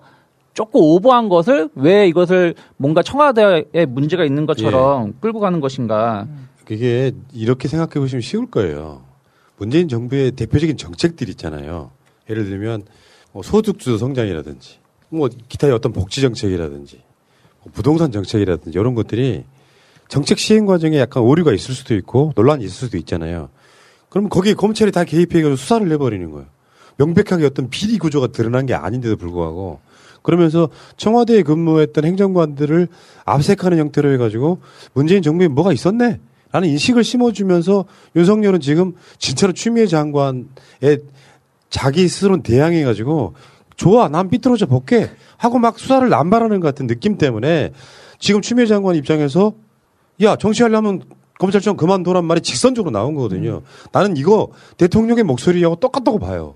추미애 장관이 더 화나는 것은 윤석열 총장이 2018년도 19년도에 서울중앙지검장 시절에 이 관련 사건을 3개나 무혐의 처분하고 그다음에 뭐 경주 대구도 3개 정도 무혐의 처분했는데 이제 와서 다시 또 들고 나오는 것이 너가 할 때 무혐의 처분해놓고 이제 와서 다시 해? 그러면 너 정치적인 목적이잖아. 그러니까 더 꾸짖고 정말 질서적으로 나가라고 하는 것 같습니다. 그러니까 저는 지금 윤석열 그다음에 이두봉 그 대전지검 검사장을 이용해서 저는 즉히 정치행위 하고 있다고 생각합니다. 그러니까 지금 아까 말씀하신 대로 국민들의 인식은 압수수색을 하면 그거는 뭔가 잘못된 비리가 있는 것이다라는 준사법기관이 그래서 중요한 건데 그런 인식을 주게 돼 있고 거기다 이게 나중에 그 뭐 정재훈 한국 수력 원자력 사장이 비서관으로 근무했던 청와대 비서관 근무했던 전력 그래서 이 자체가 뭔가 비리가 있고 이건 청와대와 연결돼 있고 결국은 청와대가 이 문제를 어떤 그릇된 시각을 가지고 개입을 해서 결국은 그 정책의 방향을 바꾼 것으로 만들면 어떤 이제 이득이 생기냐면 결국 청와대가 지금 검찰을 누리하는 것 자체도 잘못된 것이다. 그리고 그 청와대의 오더를 받아서 추미애 장관이 저렇게 나를 압박하는 것 자체가 그 나같이 정의를 외치는 사람에 대한 제어다. 이제 이런 시각을 만들어주고 싶어서 저는 아마 이번 건이 대선에 나오는 혹은 정치권에 나오기 위해서 교두보를 마련하는 차원으로 저는 생각합니다. 크게 보면. 그러니까 더 이상 우리는 물러날 곳이 없다. 제가 봤을 때는 윤석열은 그냥 양아치세요. 공무원이 그러면 안 되는 거죠. 그러니까 세상의 모든 일은 포장하기 나름이겠지만 임명권자의 정권, 정치 행위, 국정이라고 하는 개념에 거기에 계속 수사에는 성역이 없어야 된다는 논리로 개입을 하고 있는 상태. 그러니까 어떻게 보면 검찰총장이 되면서 이 사람 내가 보기엔 관종이 된 게 아닌가. 관심 받는 거 되게 좋아해. 막상 대선에 나갈 아직까지 용기는 없어. 그런데 자기 부인 사건 관련해가지고 중앙지검이 한 4개 정도 수사를 막 동시에 시작하니까 그래? 하면서 지금 막 부딪히고 있는 상태이긴 하지만 간단히 말해서 윤석열이 다시 한번 말씀드려요. 원점으로 돌아가면 이런 수사고 저런 수사고 정파적인 것에 관계없이 문재인 정부의 조국 법무부 장관 털듯이 반대 수사도 같이 할 수 있을 정도의 배포가 있는 사람이라면 문재인 대통령이 윤석열 임명 잘했다고 칭찬받을 거예요. 근데 이 사람은 지금 자기 쪽 관련된 수사는 말도 안 되게 기각해버리거나 정반대로 문재인 정부 관련한 수사는 막 압색을 남발하는 형태로 수사를 하고 있기 때문에 윤석열 이 사람은 이것이 결국에 나중에 자기한테 업보로 돌아올 겁니다. 지켜보시고요. 요즘에 장원 오빠 멋있어 보이더라. 옆에 가면 좋은 향이 나는데 너무 끌려. 그치. 내가 좋아하는 명품 향수 쓰는 것 같더라고. 역시 남자는 향기가 중요해. 형이 쓰는 향수 뭐예요? 비싼 거예요? 아니, 룩백 쓰는데? 고가의 명품 향수를 합리적인 가격에 즐길 수 있는 룩백 퍼퓸 미스트. 잘 나가는 명품 향을 한 번에 즐길 수 있어. 2+1 행사 중이라 더 저렴해. 아, 룩백. 이성을 뒤돌아보게 하는 매력적인 향기. 드라마틱한 명품 제형 퍼퓸 미스트 룩백. 검색창에 룩백을 검색하세요. 한방에서 신비의 명약으로 일컬어지는 침향. 최고의 침향 제품을 주요 한방병원과 한의원에 공급하는 한재원. 한재원이 동의보감의 비법 그대로 만들었습니다. 코로나 시대 가장 중요한 것은 당신의 건강입니다. 주문 문의는 010-5552-9010입니다. 27만원 한 박스, 새날 애청자에 한해 15만원에 공급합니다. 자, 정세균 총리 300일 기자간담회에 나온 말들을 잠깐 곱씹어 보려고 그래요. 재밌는 이야기가 많이 나왔어. 첫 번째, 윤석열 검찰총장은 자숙하고 추미애 장관은 직무수행 과정에서 더 점잖고 냉정하면 좋겠다. 이게 헤드라인으로 나올 때는요. 윤석열은 자숙하고 추미애는 점잖아야 된다. 그러면 많은 분들이 총리가 왜 저래? 왜 추미애한테도 뭐라고 하지? 이렇게 할 수는 있는데 이 말의 행간을 자세히 보면 일단 윤석열은 자숙하라 그랬잖아요. 자숙해야 되는 게 어떤 경우죠? 우리 애들한테도 자숙해라고 하면 뭔가 잘못한 놈이 있을 때 너 조금 더 조심해야 되는 거 아니야? 이런 뉘앙스인 것 같고 추미애 장관한테는 뭐 이쪽 양비론 같기도 느껴지기도 하지만 더 점잖고 냉정하면 좋겠다. 감정적으로 대하지 말라 이런 뜻 아닌가요? 점잖게 혼내라 얘기죠. 자숙은 그러니까. 문어가 하는 거고요. 근데 자숙은 기본적으로 스스로 숙고해봐라 그런 거잖아요. 이거는 뭔가 잘못이 있고 그 네 잘못에 대해서 스스로 반성한 태도를 가져라고 추미애 장관은 점잖아야 한다 이 얘기는 맞는 말이지만 그치. 표현을 좀 더 순화해서 하는 게 좋지 않을까. 그렇죠. 그러니까 이 두 개를 만약에 양비론으로 저는 보는 게 아니고 이건 윤석열에 대해서 준엄하게 저도 그렇게 겁니다. 봤어요. 네. 그러니까 그래서 윤석열의 잘못, 그다음에 추미애 장관은 약간 세련되게 표현하면 어떨까. 그리고 좀 더 여유를 가지고 대응하면 어떨까라는 그 정치 선배로서 얘기하는 건데 저는 이게 응원이라고 생각합니다. 추미애 장관에 대한. 그 앞에 무슨 얘기가 있었냐면 추 장관의 가장 중요한 책무 중 하나가 검찰개혁이다. 검찰개혁을 위해 수고를 많이 하고 있고 그 점은 평가한다. 직무수행 과정에서 더 점잖고 냉정하면 사용하는 언어도 더 절제된 언어였으면 좋지 않을까 이런 정도거든요. 그러니까 사실은 들어가 보면 윤석열 네 잘못한 거야 지금. 너 그러면 안 돼 이야기하고 있는 겁니다. 그렇죠. 뭐 어떻게 혼낼 때 보면은 한 사람이 잘못했을 때는 크게 뭐라고 하죠. 야, 너 그렇게 하면 어떻게 해? 너 앞으로 조심해라고 말을 하고 이제 그것을 이제 저기 하는 사람한테는 칭찬을 해야 되는데 또 이 앞에 혼내는데 이걸 가지고 또 너무 칭찬하면 뭐 하자. 그러니까 야, 너 잘하고 있어. 잘하고 있는데 좀 살살해. 이제 애들 완전 볼 수도 있고. 애들 완전 쫄았잖아. 이런 표현을 부드럽게 하신 게 아닌가 생각을 좀 하고 있습니다.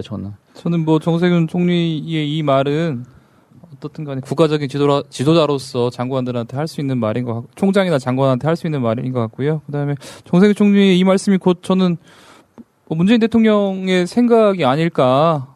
자숙하라는 의미가 예를 들면 여러 가지 얘기를 담을 수 있겠지만 스스로 살펴보고 한번 거취를 생각해봐라 이런 것일 수도 있고 추미애 장관한테는 혼내는 거 잘하고 있는데 조금만 뭐 감정 표현 자제하고 점잖하게 혼내주면 국민들이 더 좋아할 것 같은데 라는 뭐라고 할까요? 충고? 이 정도 아닐까 근데 이런 건 있죠. 이제 지지하는 입장에서 보면 윤석열이 그냥 걔 미친 짓 하고 있는데 총리가 저렇게 양비론으로 보일 만한 정도 언행을 구사하느니 차라리 하고 싶은 말 직접적으로 하면 안 되느냐는 불만도 분명히 있는 거거든요. 아마 머지않아 이렇게 하지 않으실까요? 지금 계속 보면은 이제 정확한 메시지들을 주고 계시니까 아니 저는 정세균 총리의 스타일을 면밀히 보면 그렇게 안 할 거라 생각합니다. 미스터 스마일인데 뭐. 네네. 그러니까 정세균 총리는 어떤 분이냐면은 제가 지난번에 21대 국회 첫 번째 대정부 질문 3일간 했는데 그때 저는 가장 잘하는 사람으로 정세균 총리를 뽑았거든요. 개인적으로. 왜냐하면 정세균 총리의 어떤 스타일이냐면은 말을 이낙연 총리보다 더 부드럽게 합니다. 하지만 그 안에 있는 팩트나 논리 가지고서는 어떤 국회의원도 이겨내지 못하는. 그래서 국민들에게 어찌 보면 가장 저평가된 분인데 본인은 이제 추미애 장관한테 점잖아야 한다는 게 이제 어떤 아까 그 말씀드린 뜻 이외에 나 같으면 그런 식으로 하지 않고서도 충분히 제압한다. 제압할 수 있다. 근데 좀 그게 아쉽다. 근데 이건 국민들이 열광하기에는 추미애 장관 스타일을 더 좋아할 수 있는 거죠. 그래서 정세균 총리는 제가 보기에 원래 원 몸값 대비 저평가되는 겁니다. 사이다 발언이 없어서. 근데 이런 측면은 있죠. 그러니까 정권이라고 하는 게 어떤 경우에는 사이다가 필요해요. 나는 그게 법무부 장관의 역할이라고 생각해. 지금 현 시점에. 근데 국무총리 입장에서는 두루 살펴야 되는 것들도 있죠. 예를 들어서 윤석열이 전방위적으로 국무총리나 대통령으로부터 탄압받고 나갔다. 다른 한편으로 보면은 또 대선 주자로 키워주는 측면도 있거든요. 그러니까 이런 게 있더라고. 국정 운영이라고 하는 것이 본질과는 다른 논란에 너무 휩싸이면요. 국정 전체가 안 보이고 대한민국의 문재인 정부의 국정이 추미애와 윤석열의 싸움으로 비치는 측면도 있거든요. 이럴 때 이제 존재감 발휘하셔서 뭔가 정리를 하려고 하는 부분 때문에 많은 분들은 선비질 좀 그만해 이렇게 질타를 하고 있긴 합니다만 이게 이해가 안 가는 건 아니다 이런 이야기가 들고. 근데 만약에 이제 이런 상황을 우리가 좀 가정해야 됩니다. 만약에 정세균 총리가 일방적으로 윤석열만을 혼내고 기자회견에서 그다음에 추미애 장관을 보호하는 시각을 보이면 국민들 중에 이제 어떤 생각이 드냐면은 총리도 저런 얘기 하는데 왜 대통령은 지금 사퇴시키지 않느냐라는 압박이 가해지거든요. 그러니까 저는 총리로서는 지금 고육지책으로 이 말을 할 수밖에 없는 상황이다. 그러니까 본인의 원래 언변 스타일도 그렇지만 그래서 총리의 포지션을 저는 우리 지지자라도 좀 이해를 해야 된다고 생각합니다. 그렇죠. 뭐 엄청 욕이 나갈 이야기는 아닌데 언론이 이제 헤드라인 장난질을 쳤다니까요. 윤석열은 자숙하고 추미애는 점잖아야 돼.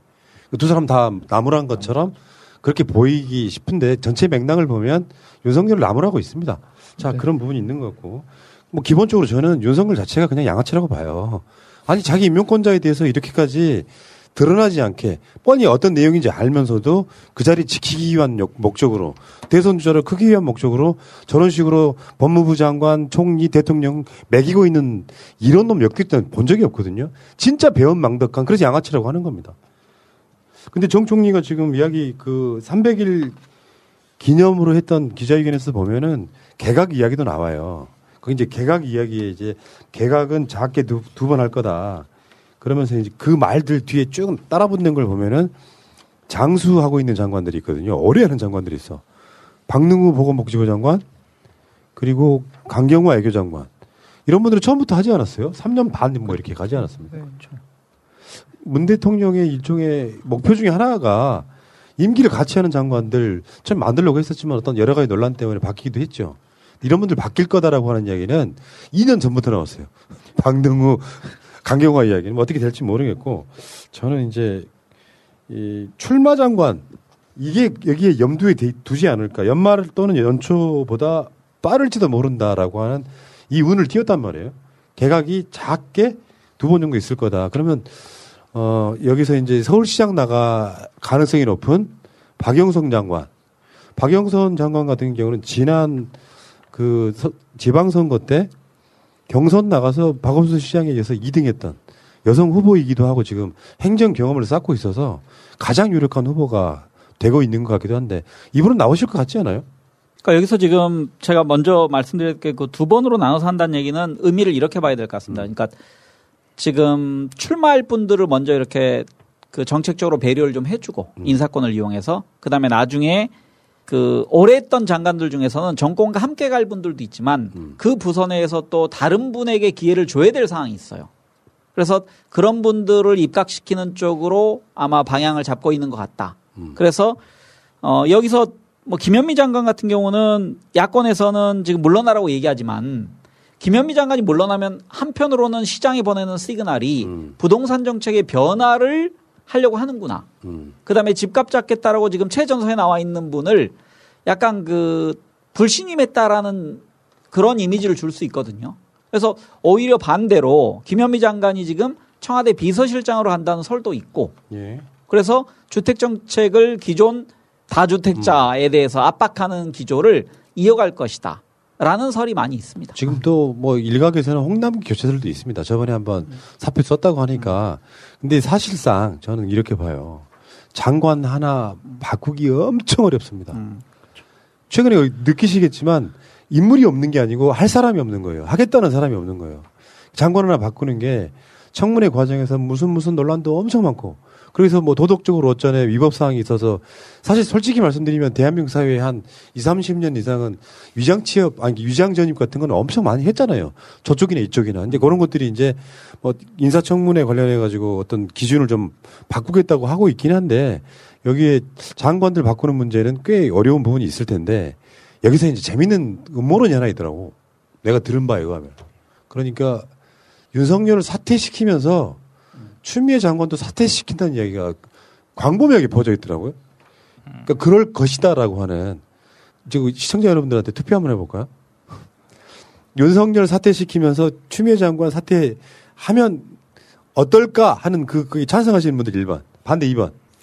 투표가 되고 있습니까? 네, 이제 되겠죠, 뭐. 되겠죠. 아니 그럼 그 사이에 우리의 의견을 얘기해. 그래봐요. 아니 이제 뭐 모양새로는 뭐 불가능한 얘기는 아닌 것 같아요. 기본적으로 예를 들면은 윤석열이 잘못해가지고 그거에 관련해서 뭐 추미애 장관께서 계속 말씀을 하고 계신데 국민들 입장에서 일정 부분 동의하고 뭐 호응하면서도 이제 이게 되게 피로감이 좀 쌓일 수가 있거든요. 예. 그러면 일단락됐다는 그런 측면에서 뭐 그럴 수도 있겠다라는 생각이 들고 방금 전에 그 홍남기 부총리 말씀하셨는데 어떻든 간에 문재인 대통령이나 뭐 정세균 총리께서도 뭐 사표까지 가는 것은 아니다라고 해서 사퇴 시점은 아닌 것 같고요. 근데 지금 뭐 장수 장관이나 출마 장관 관련해서 보니까 박능우 장관, 강경화 장관, 김현미 장관, 이정욱 장관, 박영선 장관, 추미애 장관 그러는데 여성 장관들이 벌써 한 5명 정도 돼요. 그래서 이렇게 대폭적으로 여성 장관들이 물러나게 되면 차후에 좀 30% 채우는 것도 문제가 될 수 있겠다라는 좀 생각도 들고요. 예. 그렇습니다. 예.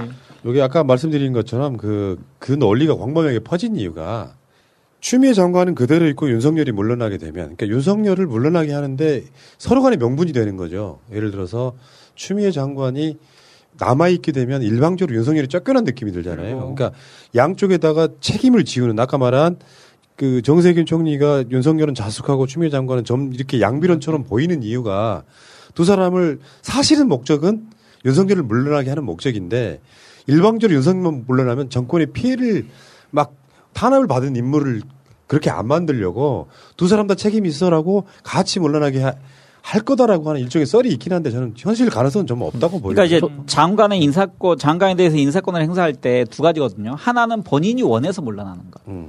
저는 다른 꿈이 있습니다. 그러니까 박영선 장관 같은 경우는 서울시장 출마를 해야 되기 때문에 물러나죠. 그다음에 두 번째는 국민의 원성이 있거나 업무 추진력이 떨어진다. 그러니까 좀 나쁜 예로 들면 지난번에 통일부 장관 같은 경우는 신망을 별로 못 얻었습니다. 그러니까 한 게 뭐 있냐 뭐 이런 식으로 물러나셨는데 저는 추미애 장관 본인이 만약에 정한 게 있을 것 같아요.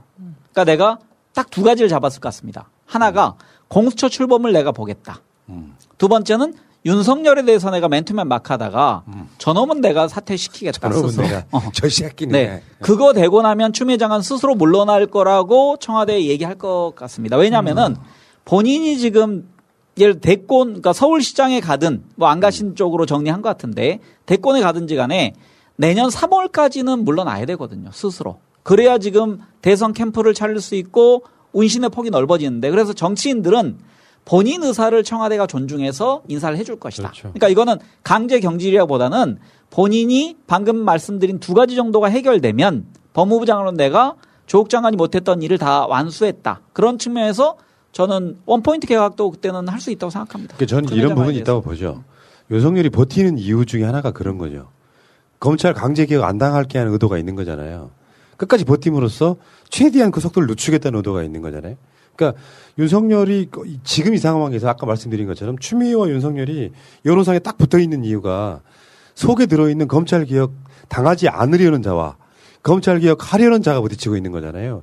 그러니까 이 사람들의 진퇴가 그런 모든 것들을 상징한다고 보기 때문에 어쨌건 윤석열이 물러나기 전에는 추미애 장관 물러나는 일이 없는 거죠. 추미애가 물러나는 순간 검찰개혁은 상당 부분 후퇴할 수밖에 없기 때문에 그래서 추미애를 서울시장 후보로 쓰는 것은 사실상 불가능하다고 일단 보고 문제는 이제 윤석열이 저렇게 개지랄을 하니까 윤석열이 물러나면 어떤 상황이 벌어지냐면요. 뭐 그가 탄압한다 이런 건 두 번째고 윤석열 후임으로 오는 검찰총장은 상당 부분 검찰의 기득권을 지킬 수 없는 사람이 온다고 보는 게 맞겠죠. 이런 상황에서 윤석열이 마지막으로 그 자리를 버티고 있는 상황이라고 보면 저는 어쨌건 윤석열 자체를 이 정권 전체를 흔드는 사람으로 보고 사퇴를 시키려고 하는 분명히 힘이 있을 거고 한쪽에서는 절대 물러나면 안 된다고 버티는 힘이 있을 거란 말이에요. 그럴 때 어떻게 보면 가장 강한 묘수로 둘 다 책임을 지우고 물러나게 하는 분명히 그런 그림을 그리는 사람들이 있을 것이다라고 보는 건데 투표를 붙여보니까 100% 반대하고 있어요.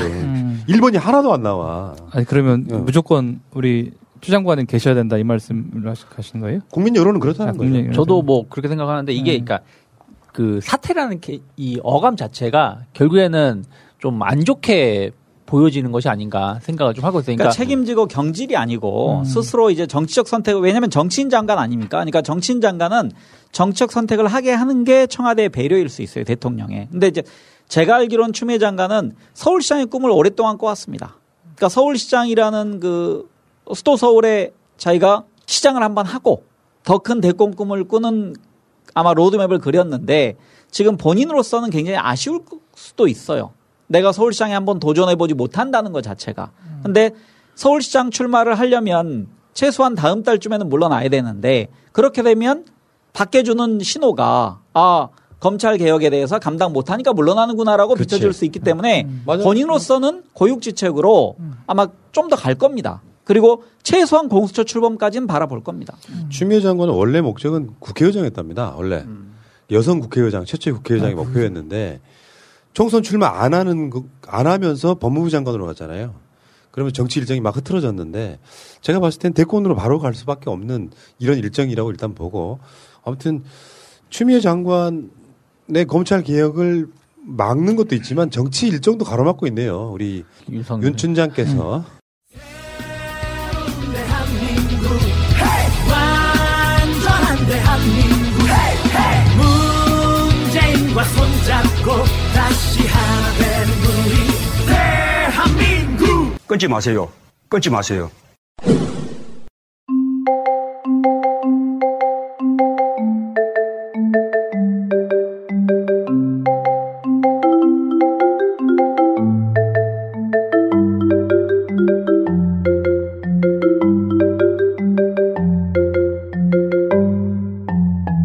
아무 생각 없이 듣는 방송 새날의 네버엔딩 스토리 165회를 시작하겠습니다. 와 반갑습니다. 네, 또 일주일이 이렇게 훅 지나갔는데 날씨가 확실히 바뀌었다라는 거를 느껴질 정도로 드디어 이제 그 롱코트는 아니죠, 롱패딩. 네, 롱패딩을 이제 꺼내서 입기 시작하는 계절이 돌아왔습니다. 겨울. 그것이 한국 스타일. 예? 그것이 K 스타일입니다. 아, K 스타일이에요? 예. K 패션? 아니, 한동안 또 이게 그 롱코트를 저도 안 입었거든요. 이제 한때 그때 마지막 승부 때 한참 유행했던 건 옛날에. 알죠? 농구 드라마 인기했을 때. 요즘 애들 모르는 드라마. 아, 그래요? 좀 모른다고 하고 싶다. 따라란, 딴, 그때 이제 우리 뭐 장동건 씨, 막 손지창 씨 나오고 뭐 했던 그 드라마에서 한번 히트를 하고 한번 유행을 갔다가 그다음에 최근 한 몇 년 전부터 계속 롱코딩이 좀 롱코트랑 패딩이 좀 인기를 끌고 있는데 그래서 저도 오늘 입고 왔습니다. 자, 네버엔딩 스토리 오늘 새날의 유일한 비정치 쇼양 팟캐스트 방송 함께하고 계십니다. 자, 오늘 저는 진행하고 있는 개그맨 김일희고요. 네, 제 왼쪽에는 오사춘기님 자리하고 계십니다. 네, 안녕하세요. 띠빠빠룰라 오사춘기입니다. 일주일 동안 잘 계셨죠? 내가 헝가리어로 인사를 하려고 했는데. 기억이 안 나? 네, 기억이 안 나.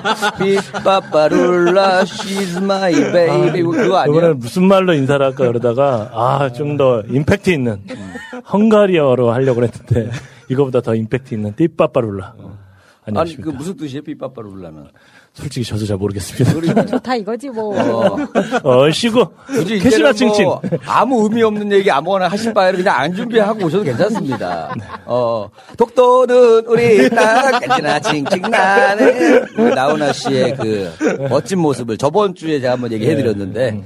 우리 헤어스타일이 점점 자리를 잡아가고 계세요. 그렇습니까? 이제 어울려요. 젊어 보여요. 머리에다가 이 얼굴에 바르는 로션을 발랐어요. 그러니까 약간 좀 이렇게 촉촉해지는 것 같아. 원래 헤어로션이 따로 있는데. 그래요? 헤어로션이 있어요? 네. 그래요? 네, 따로 있어요. 바디로션 이렇게 몸에 바르는 거, 알로에 그거 발랐어요. 바르니까. 잘했어요. 머리가 좀. 하셨어요. 자, 칭찬을 해주자. 그냥 요즘에 집에서도 힘드신 별로 안 분인데. 좋아. 와이프가 이혼하자고 그래서 드디어.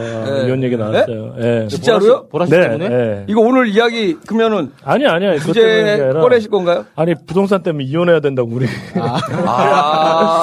그래서 이혼을 할 경우, 이혼을 하지 않고 그냥 살 경우 세금을 얼마 아끼고 그거를 엑셀로 정리를 해왔어. 깜짝 놀라가지고. 돈 앞에는 뭐 없구나. 그러니까 우리는 이제 이 잣대를 뭘로 보냐면 우리가 약간 이제 좀 돈이 10억 이상 되시는 분들의 삶을 모르거든요. 근데 이제 오사춘기님이 얘기하는 거 듣고 나서 저분들이 저렇게 움직이고 있구나라는 걸 내가 간접적으로 저렇게 알 수가 있는 거예요. 사이가 안 좋구나. 몰라죠 그냥. 나 진짜. 그리고 알 수 있는 방송. 그리고 돈을 있는 커플들 치고 행복한 가정이 별로 없구나라는 것도 다시 한번 느끼면서 아주 여러 가지 정보를 주게. 아니 그걸 갖다 엑셀로 정리를 했어. 내가 이렇게 해서 혼자면 무주택이니까 대출을 받으면 이렇고.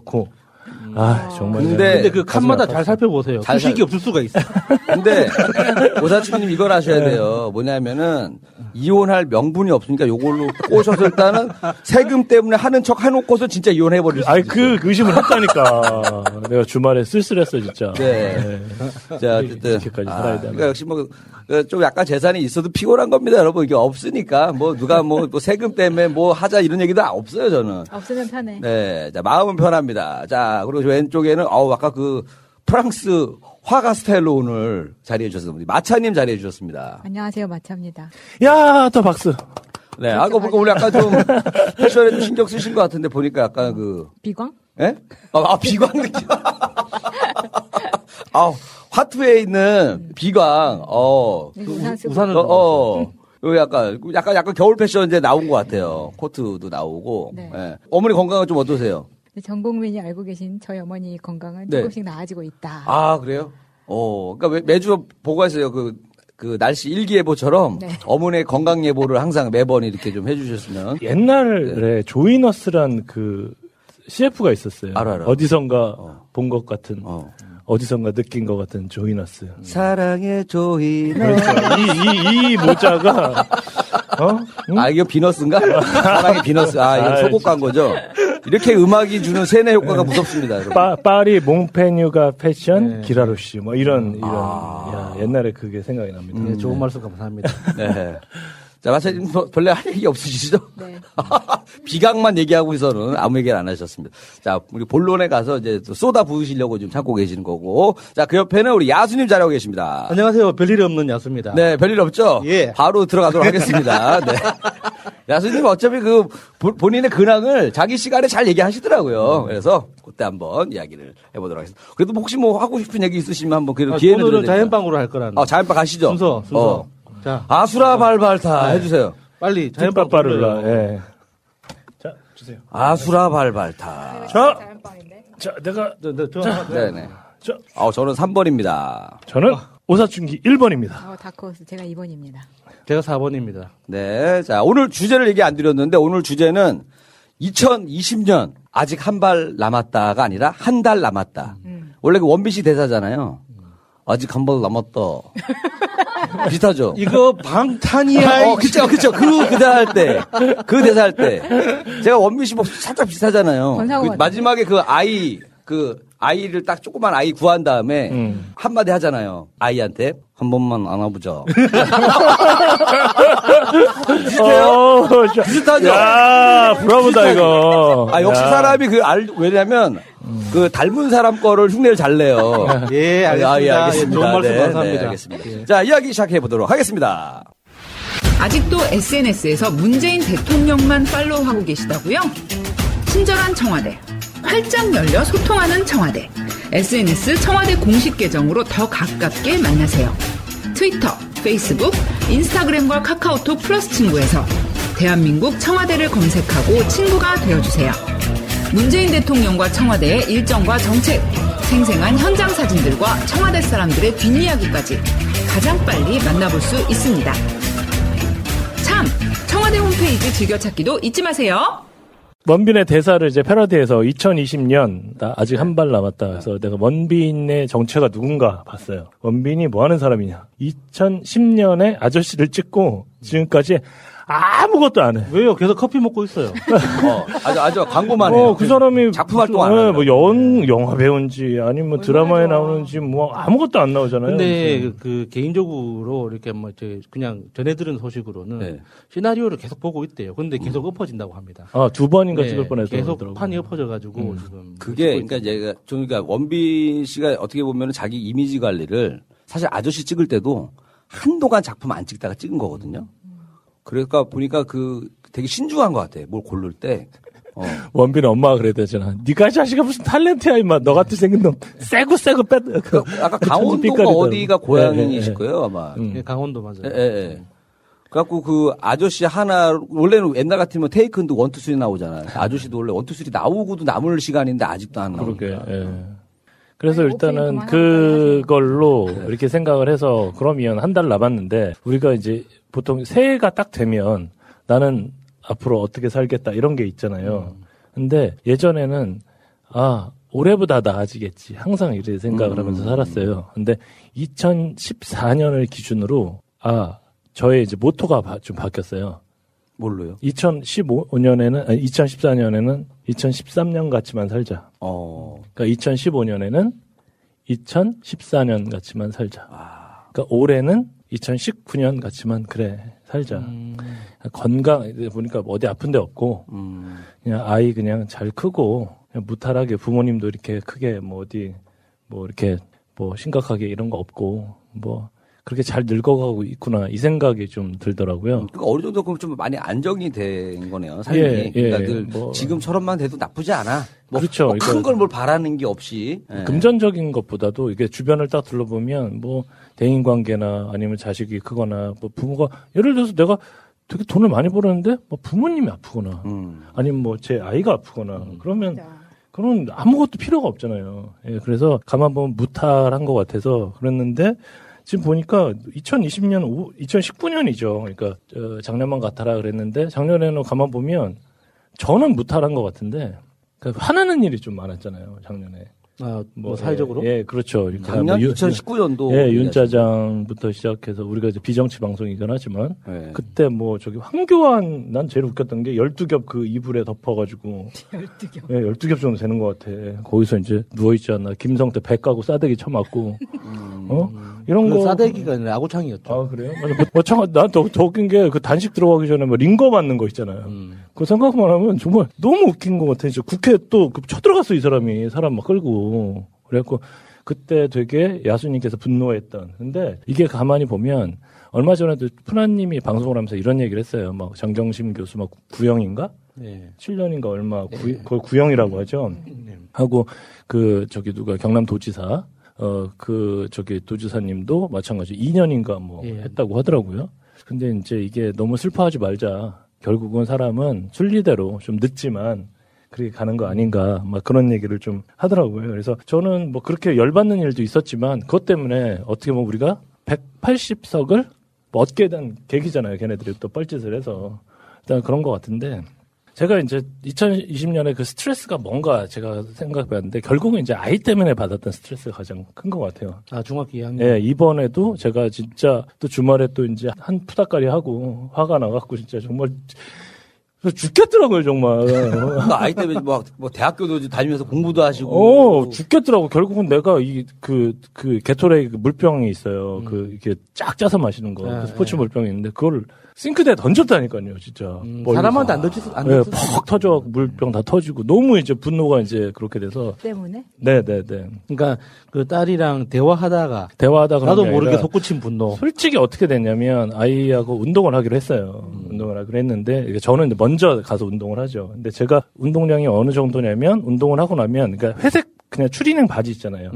뭐 싼 거 같이 그 바지가 다 젖어요. 잘못했네. 아, 땀 때문에? 네, 땀 때문에. 그러니까 운동을 같이 하기로 했으면 같이 즐겨야지. 그러니까 윗두리가 다 젖는 게 아니라 바지 있잖아요. 바지가 뭐 싼 거 같이 정말 다 젖어요. 진짜 싼 건 잘 안 젖는데. 네, 보통 상체가 젖잖아요. 그러다가 처음부터 점점 이렇게 팬티부터 라인부터 시작해서 정말 무릎까지 다 젖어요, 진짜. 묘사는 삼가해 주시죠. 네, 그러니까 그렇게 운동을 하고 이제 아이가 이제 내가 운동이 끝나면 이제 오기로 했어요. 8시에 보자. 8시, 그러니까 7시 50분부터 제 지문이 있어야 들어오니까. 그렇게 50분부터 기다리고, 8시에 기다리고, 10분 기다리고, 20분 기다리고, 몸이 식기 시작하는 거예요. 또 저는 굉장히 추웠잖아요. 춥다. 8시 40분까지 기다렸는데, 그때 온 거예요. 어디 갔다 왔냐? 노래방을 갔다 왔다. 제가 이제 폭발을 한 거예요, 정말. 아빠의 약속은 까먹고? 아니, 알면서 이제 야글야글 올린 거지. 그러다가 운동하지 말고 집에 가라. 일단 내가 여기서 널 좀 더 보면, 이제 뭐가 돌겠다, 진짜. 네, 그렇게 돼서 집에 가서 이제 푸닥거리를 했는데, 또 이제 뭐라고 하고 또 미안하잖아요, 또. 애한테. 또 완전 쫄아갖고 있는데. 그래갖고 예전에 제가 법륜 스님이라고 있어요.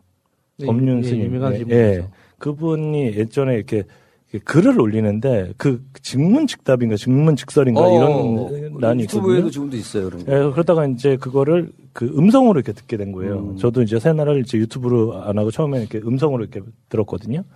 근데 거기서 내 친구 놈이 그 불교 신자예요. 같이 복싱하던 애인데 걔가 이제 항상 시합 전에는 항상 그 불공을 좀 드려요. 그래서 나 보러 가는 게 어떻겠냐. 그러고 나서 사람을 때린다고? 아니, 법륜 여기에. 가보라고. 그래서 둘이 같이 예전에 안양인가? 거기서 이렇게 소위 말하는 토크 콘서트 같은 거예요. 맞아요. 그래서 했는데 별 형식이 없어요. 질문과 대답 이런 건데 그걸 계속 나중에 유튜브로 보고 이렇게 보다 보니까 결국은 스트림은 똑같아요. 나 뭐 남편 때문에 힘들어요. 나 부인 때문에 힘들어요. 나 애 때문에 힘들어요. 나 직장 상사 때문에 힘들어요. 이런 고민들을 얘기를 하는 거예요. 근데 거기서 한참 얘기를 하다가 제가 가장 기억에 남았던 얘기가 뭐냐면 자기 너무 사는 게 너무너무 고통스럽게 힘들다. 왜 힘드냐. 자기 너무 뭐 하루하루가 너무 이렇게 좀 외롭고 막 이렇다 해서 왜 그러냐니까 남편하고 사별을 한 거예요. 그래서 자기가 사는 게 너무 힘들다고 막 얘기를 해요. 법륜스님이 거기다 대놓고 저는 그때 그 당시에는 좀 이해가 안 됐었어요. 뭐라고 하냐면 남편이 죽어서 힘들어요? 아니면 남편이 죽어서 네가 힘들어요? 이거예요. 남편이 죽은 자체가 힘드냐 아니면 남편이 죽어서 네가 그냥 아쉽냐. 그러니까 만약에 네 남편이 너 싸대기 때리고 노름하고 돈이나 갖다 쓰고 그러면 아이고 잘 죽었다 할 거 아니냐. 근데 남편이 어땠냐. 뭐 여행도 잘 시켜주고 되게 소중하고 옛날에 공무원이었는데 봐. 네가 아쉬워서 힘드는 거네. 그 얘기를 하더라고요. 결국은 사람은 혼자 태어나서 혼자 죽는다. 너도 죽는 연습을 해야 되고 나도 죽는 연습을 해야 되고 막 그런 얘기를 하면서 이거는 남편의 죽음 때문에 슬픈 것도 물론 있겠지만 네가 지금 아쉬운 거다. 네가 살아주는 사람 옆에 있으니까 아쉬운 거 아니냐. 그러니까 동호회를 나가라. 뭐 그런 얘기를 하더라고요. 그래서 그러더니 어떤 아줌마가 옆에 이제 아들을 데리고 왔어. 정말 속 찌르어 죽겠나 봐 진짜. 그러더니 거기서 이제 아들 때문에 너무너무 힘들다고 막 그런 얘기를 하니까 자 여기 한 1,500명 가까이 모였는데 여기만 빼고 1,490명이 한테 내가 물어보겠습니다. 아들이 사춘기면 말을 잘 들어야 될까요? 안 들어야 될까요? 그래요. 말 안 들어야 돼요. 그럼 말을 잘 듣는 게 정상일까요? 안 듣는 게 정상일까요? 안 듣는 게 정상입니다.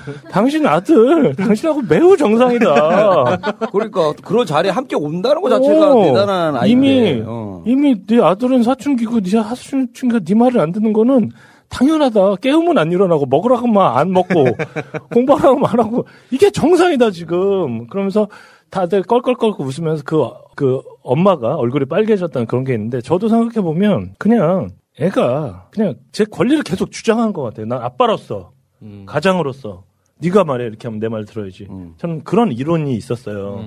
내가 너를 먹여 살리는 만큼 너도 내 말을 들어줘야 될 의무도 있다. 내가 너를 부양해야 되는 의무도 있지만 막 그렇게 얘기를 한 거예요. 그런데 생각해보니까 이게 다 내 욕심 때문에 그런 거예요. 저도 솔직히 아이가 하키 유니폼 탁 입고 국가대표 태극마크 달고 그러면 그게 너무 기분이 좋았었어요. 그냥 내가 욕심에 그런 거야. 마치 그 김연아의 부모님들이 스포트라이트 받듯이 어떻게 아이를 훌륭하게 키웠습니까? 네. 그때 이제 접니다. 제가 어렸을 때부터 체계적으로 이래서요. 도움이 됐나 봐요. 마음속에 이게 그런 걸 상상을 하고 운동을 했을 뭐해? 수도 있겠죠. 저기 뭐 태능 들어갔어. 뭐 좋잖아요. 그래 뭐해? 뭐 여자애가 야.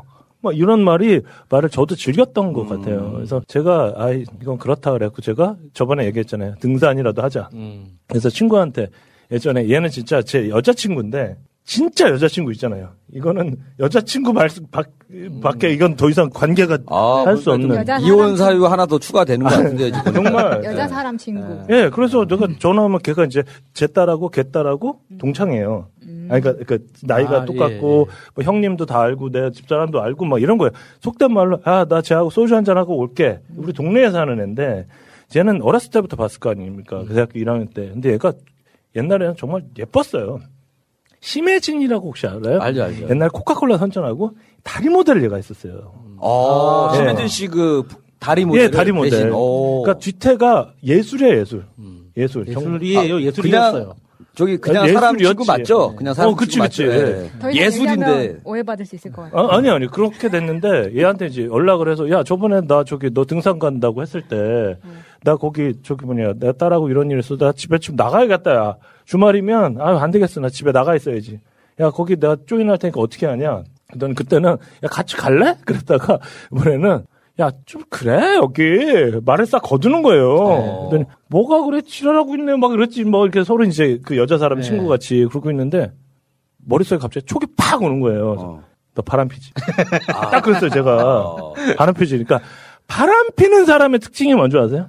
뭔데요? 바람 피는 사람의 특징은 바람은 아닌데 끌린다는 거예요. 그러니까 산을 갔는데 키가 되게 조그마고 약간 날다람쥐 같이 생겼는데 그렇게 산을 잘 탄대. 걔가 자기 신발을 묶어줬대. 그때 자기도 가슴이 떨리더라고요. 작은 거에 감동을 하는구나. 바람 피는 사람의 특징이 밥만 먹었대. 밥만 먹었대. 그래서 카톡이 왔다는 거야. 카톡이 와갖고 이렇게 보면서 뭐 자기한테 밥만 먹자. 근데 밥만 먹고 갔다는 거야. 그래서 그리고 또 바람 피는 사람의 또 특징은 자긴 잤는데 손만 잡고 잤다. 그렇지. 거기서 하는 얘기가 원래 내가 내 나이로 안 보이잖아. 이런 말 있잖아요. 안 보이기는, 50이 안 보이면 49으로 보인다. 49으로 보여. 너 좋겠다. 야, 49이라서.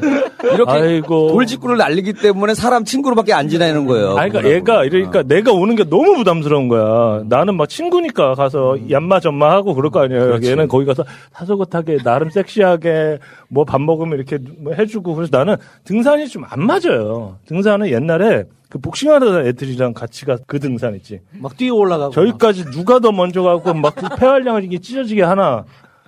뭐 이런 거 있잖아요. 내려올 때 사람 얻고 내려오고 뭐 이런 거 있잖아요. 나는 그 중이 딸이 이해가 됩니다. 그래요? 그래서 쭉 올라가면 그런 거 있잖아요. 더 올라가다 당근 먹고 또 좀 올라가면 또 오이 먹고 그다음에 또 산 내려와가지고 막걸리 또 먹고 또 막걸리 또 파전에 먹고 깡깡 얼려갖고 가면 내려올 때쯤이면 살짝 풀려요. 예. 먹고 내다 보면 앞에서 트림하면 뒤에서 냄새 맡고 막 미치겠어요. 그게 어때서?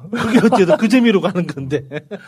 그래서 말 그대로 진짜 이 등산은 저는 이렇게 훈련으로 보는 사람이고 약간 그게 이제 성에 안 차는 거예요. 그래서 운동 클럽이나 이런 데 드는데 예전에 제가 마라톤 클럽에 한번 든 적이 있었거든요. 가서 이제 시간 단축을 해야 될 거 아니에요. 왜? 마라톤 클럽 완주만 하면 되지 시간 단축을 하고 다 취미 활동으로 하시는 거잖아요. 사람 사귀러 가는 거 아니에요? 마라톤 클럽은? 아니 그래도 눈을 까드시고 해야죠. 시합 나가면. 눈 까드집으면 병원 가야 돼요. 아, 그래요? 왜? 내가 부산에서 지사장으로 있을 때 그때도 수영 클럽에 들었는데 수영만 했어요? 아니 끝나고 나서 뭐 이렇게 궁금한 게 있는지 이거 물어보고 저거 물어보고 했다.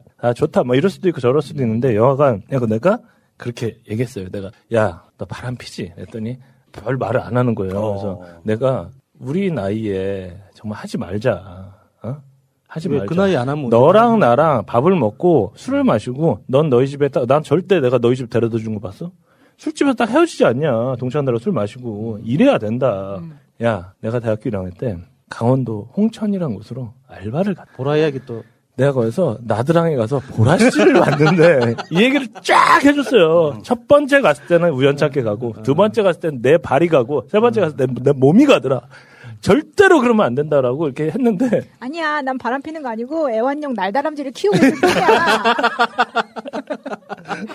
맞아, 진짜.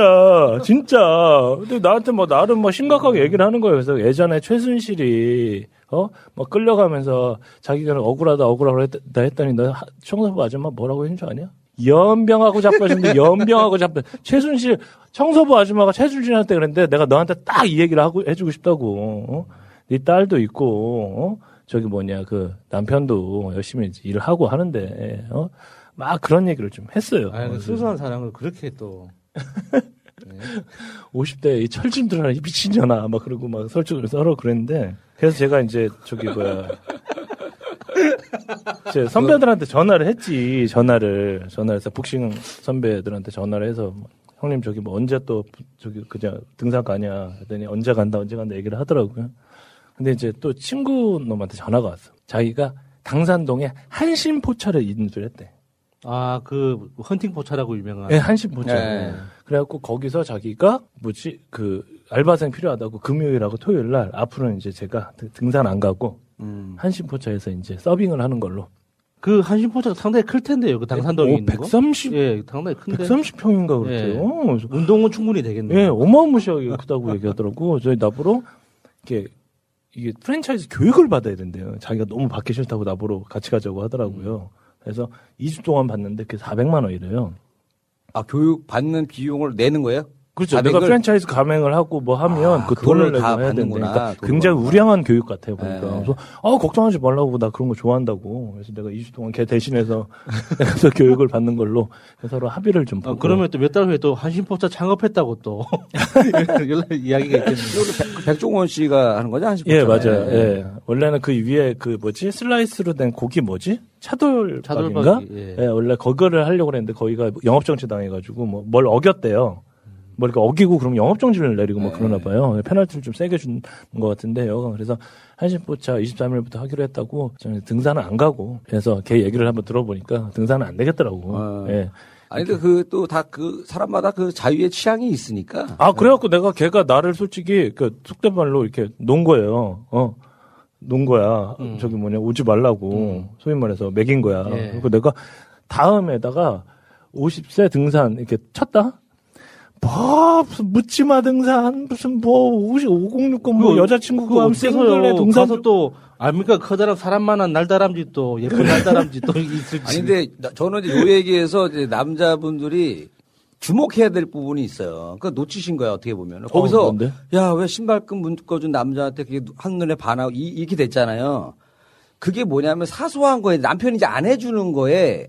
거기서 이제 뭔가 자신이 이제 대우받고 소중함을 누군가한테 받았을 때 거기서 이제 그 자기 젊었을 때 그런 애틋한 그게 생긴단 말이야. 그러니까 어떻게 보면 그런 부분에서 이제 여자분들이 그 나이 때에 뭐에 약한지 뭐를 그리워하는지를 이제 좀 공부를 해야 되는 그 얘기예요, 이게. 그러니까 50살 먹고 어떤 놈이 신발 묶어준다고 그게 뭐가 좋다고 그거가 밥을 먹고 그래. 요 얘기 제가 최근에 어디 그 목사님한테 들었던 얘기인데 뭐가 이게 있었어요. 여자분 되게 이쁜 여자분이었었어요. 갖고 그 동네 사람들이 다 좋아가지고 결혼하고 싶다고 난리했는데 그 정도로 아름다우신 분이 어떤 남자분랑 결혼을 하신 거예요. 그래서 행복하게 한 20년을 살고 아이 키우고 하다 보니까 이제 어느 순간 거울 보는데 이제 배도 나오고 살도 찌고 남편도 이제 뭐 그 당시면 초년 때만 해도 이쁘다 맨날 해주다가 이제 안 해준 거야. 근데 이분이 어느 날 커피숍에 가서 딱 앉아있는데 어떤 남자분이 딱 이렇게 보더니 참 아름다우시네요. 이 한마디를 딱 한 거예요. 그 쌩 모르는 사람이. 쌩 모르는 사람이. 그 재미지. 근데 거기에 이제 그러면서 뭐 식사라도 한번 할 수 있을까 했는데 그건 거절을 했다는 거예요. 그리고 혹시 이 시간에 자주 나오십니까? 그랬더니 아니에요 하고서 했는데 다음번에 같은 날 그 시간에 자기도 모르게 자기 집에서 제일 좋은 예쁜 옷을 입고 그 장소에 가게 되더라고요. 되는 거야. 그러니까 뭐 불륜이 있고 없고가 떠나서 그 설레임이 너무 오래간만이었다고 하시더라고요. 근데 그거 뭐 목사님이 그랬다는 게 아니라 목사님이 아시는 분이 그걸 했다라는 건데 하여튼 뭐. 예, 그래서 제가 마지막 한 달 남았는데 제가 또 가족을 위해서 알바를 하겠다. 예, 또 한 달 열심히 또 살고 그다음에 뭐 앞뒤 또 재지 말고 또 예. 그러니까 차라리 가장으로서. 아까 법륜스님 얘기하셨잖아요. 머리를 다 밀어요. 삭발을 하고 아이 앞에서 아빠는 당분간 무건수행을 하겠다. 너 앞에서는 우리 사이가 좋아질 때까지. 그러면 뭔가 좀 달라지지 않을까. 집에 안 들어올 것 같아. 그래서 일단은 마지막 한 달 가족을 위해서 한신포차에 열심히 주말에 나가서 일하는 걸로 하겠습니다. 제 얘기는 여기까지 하겠습니다.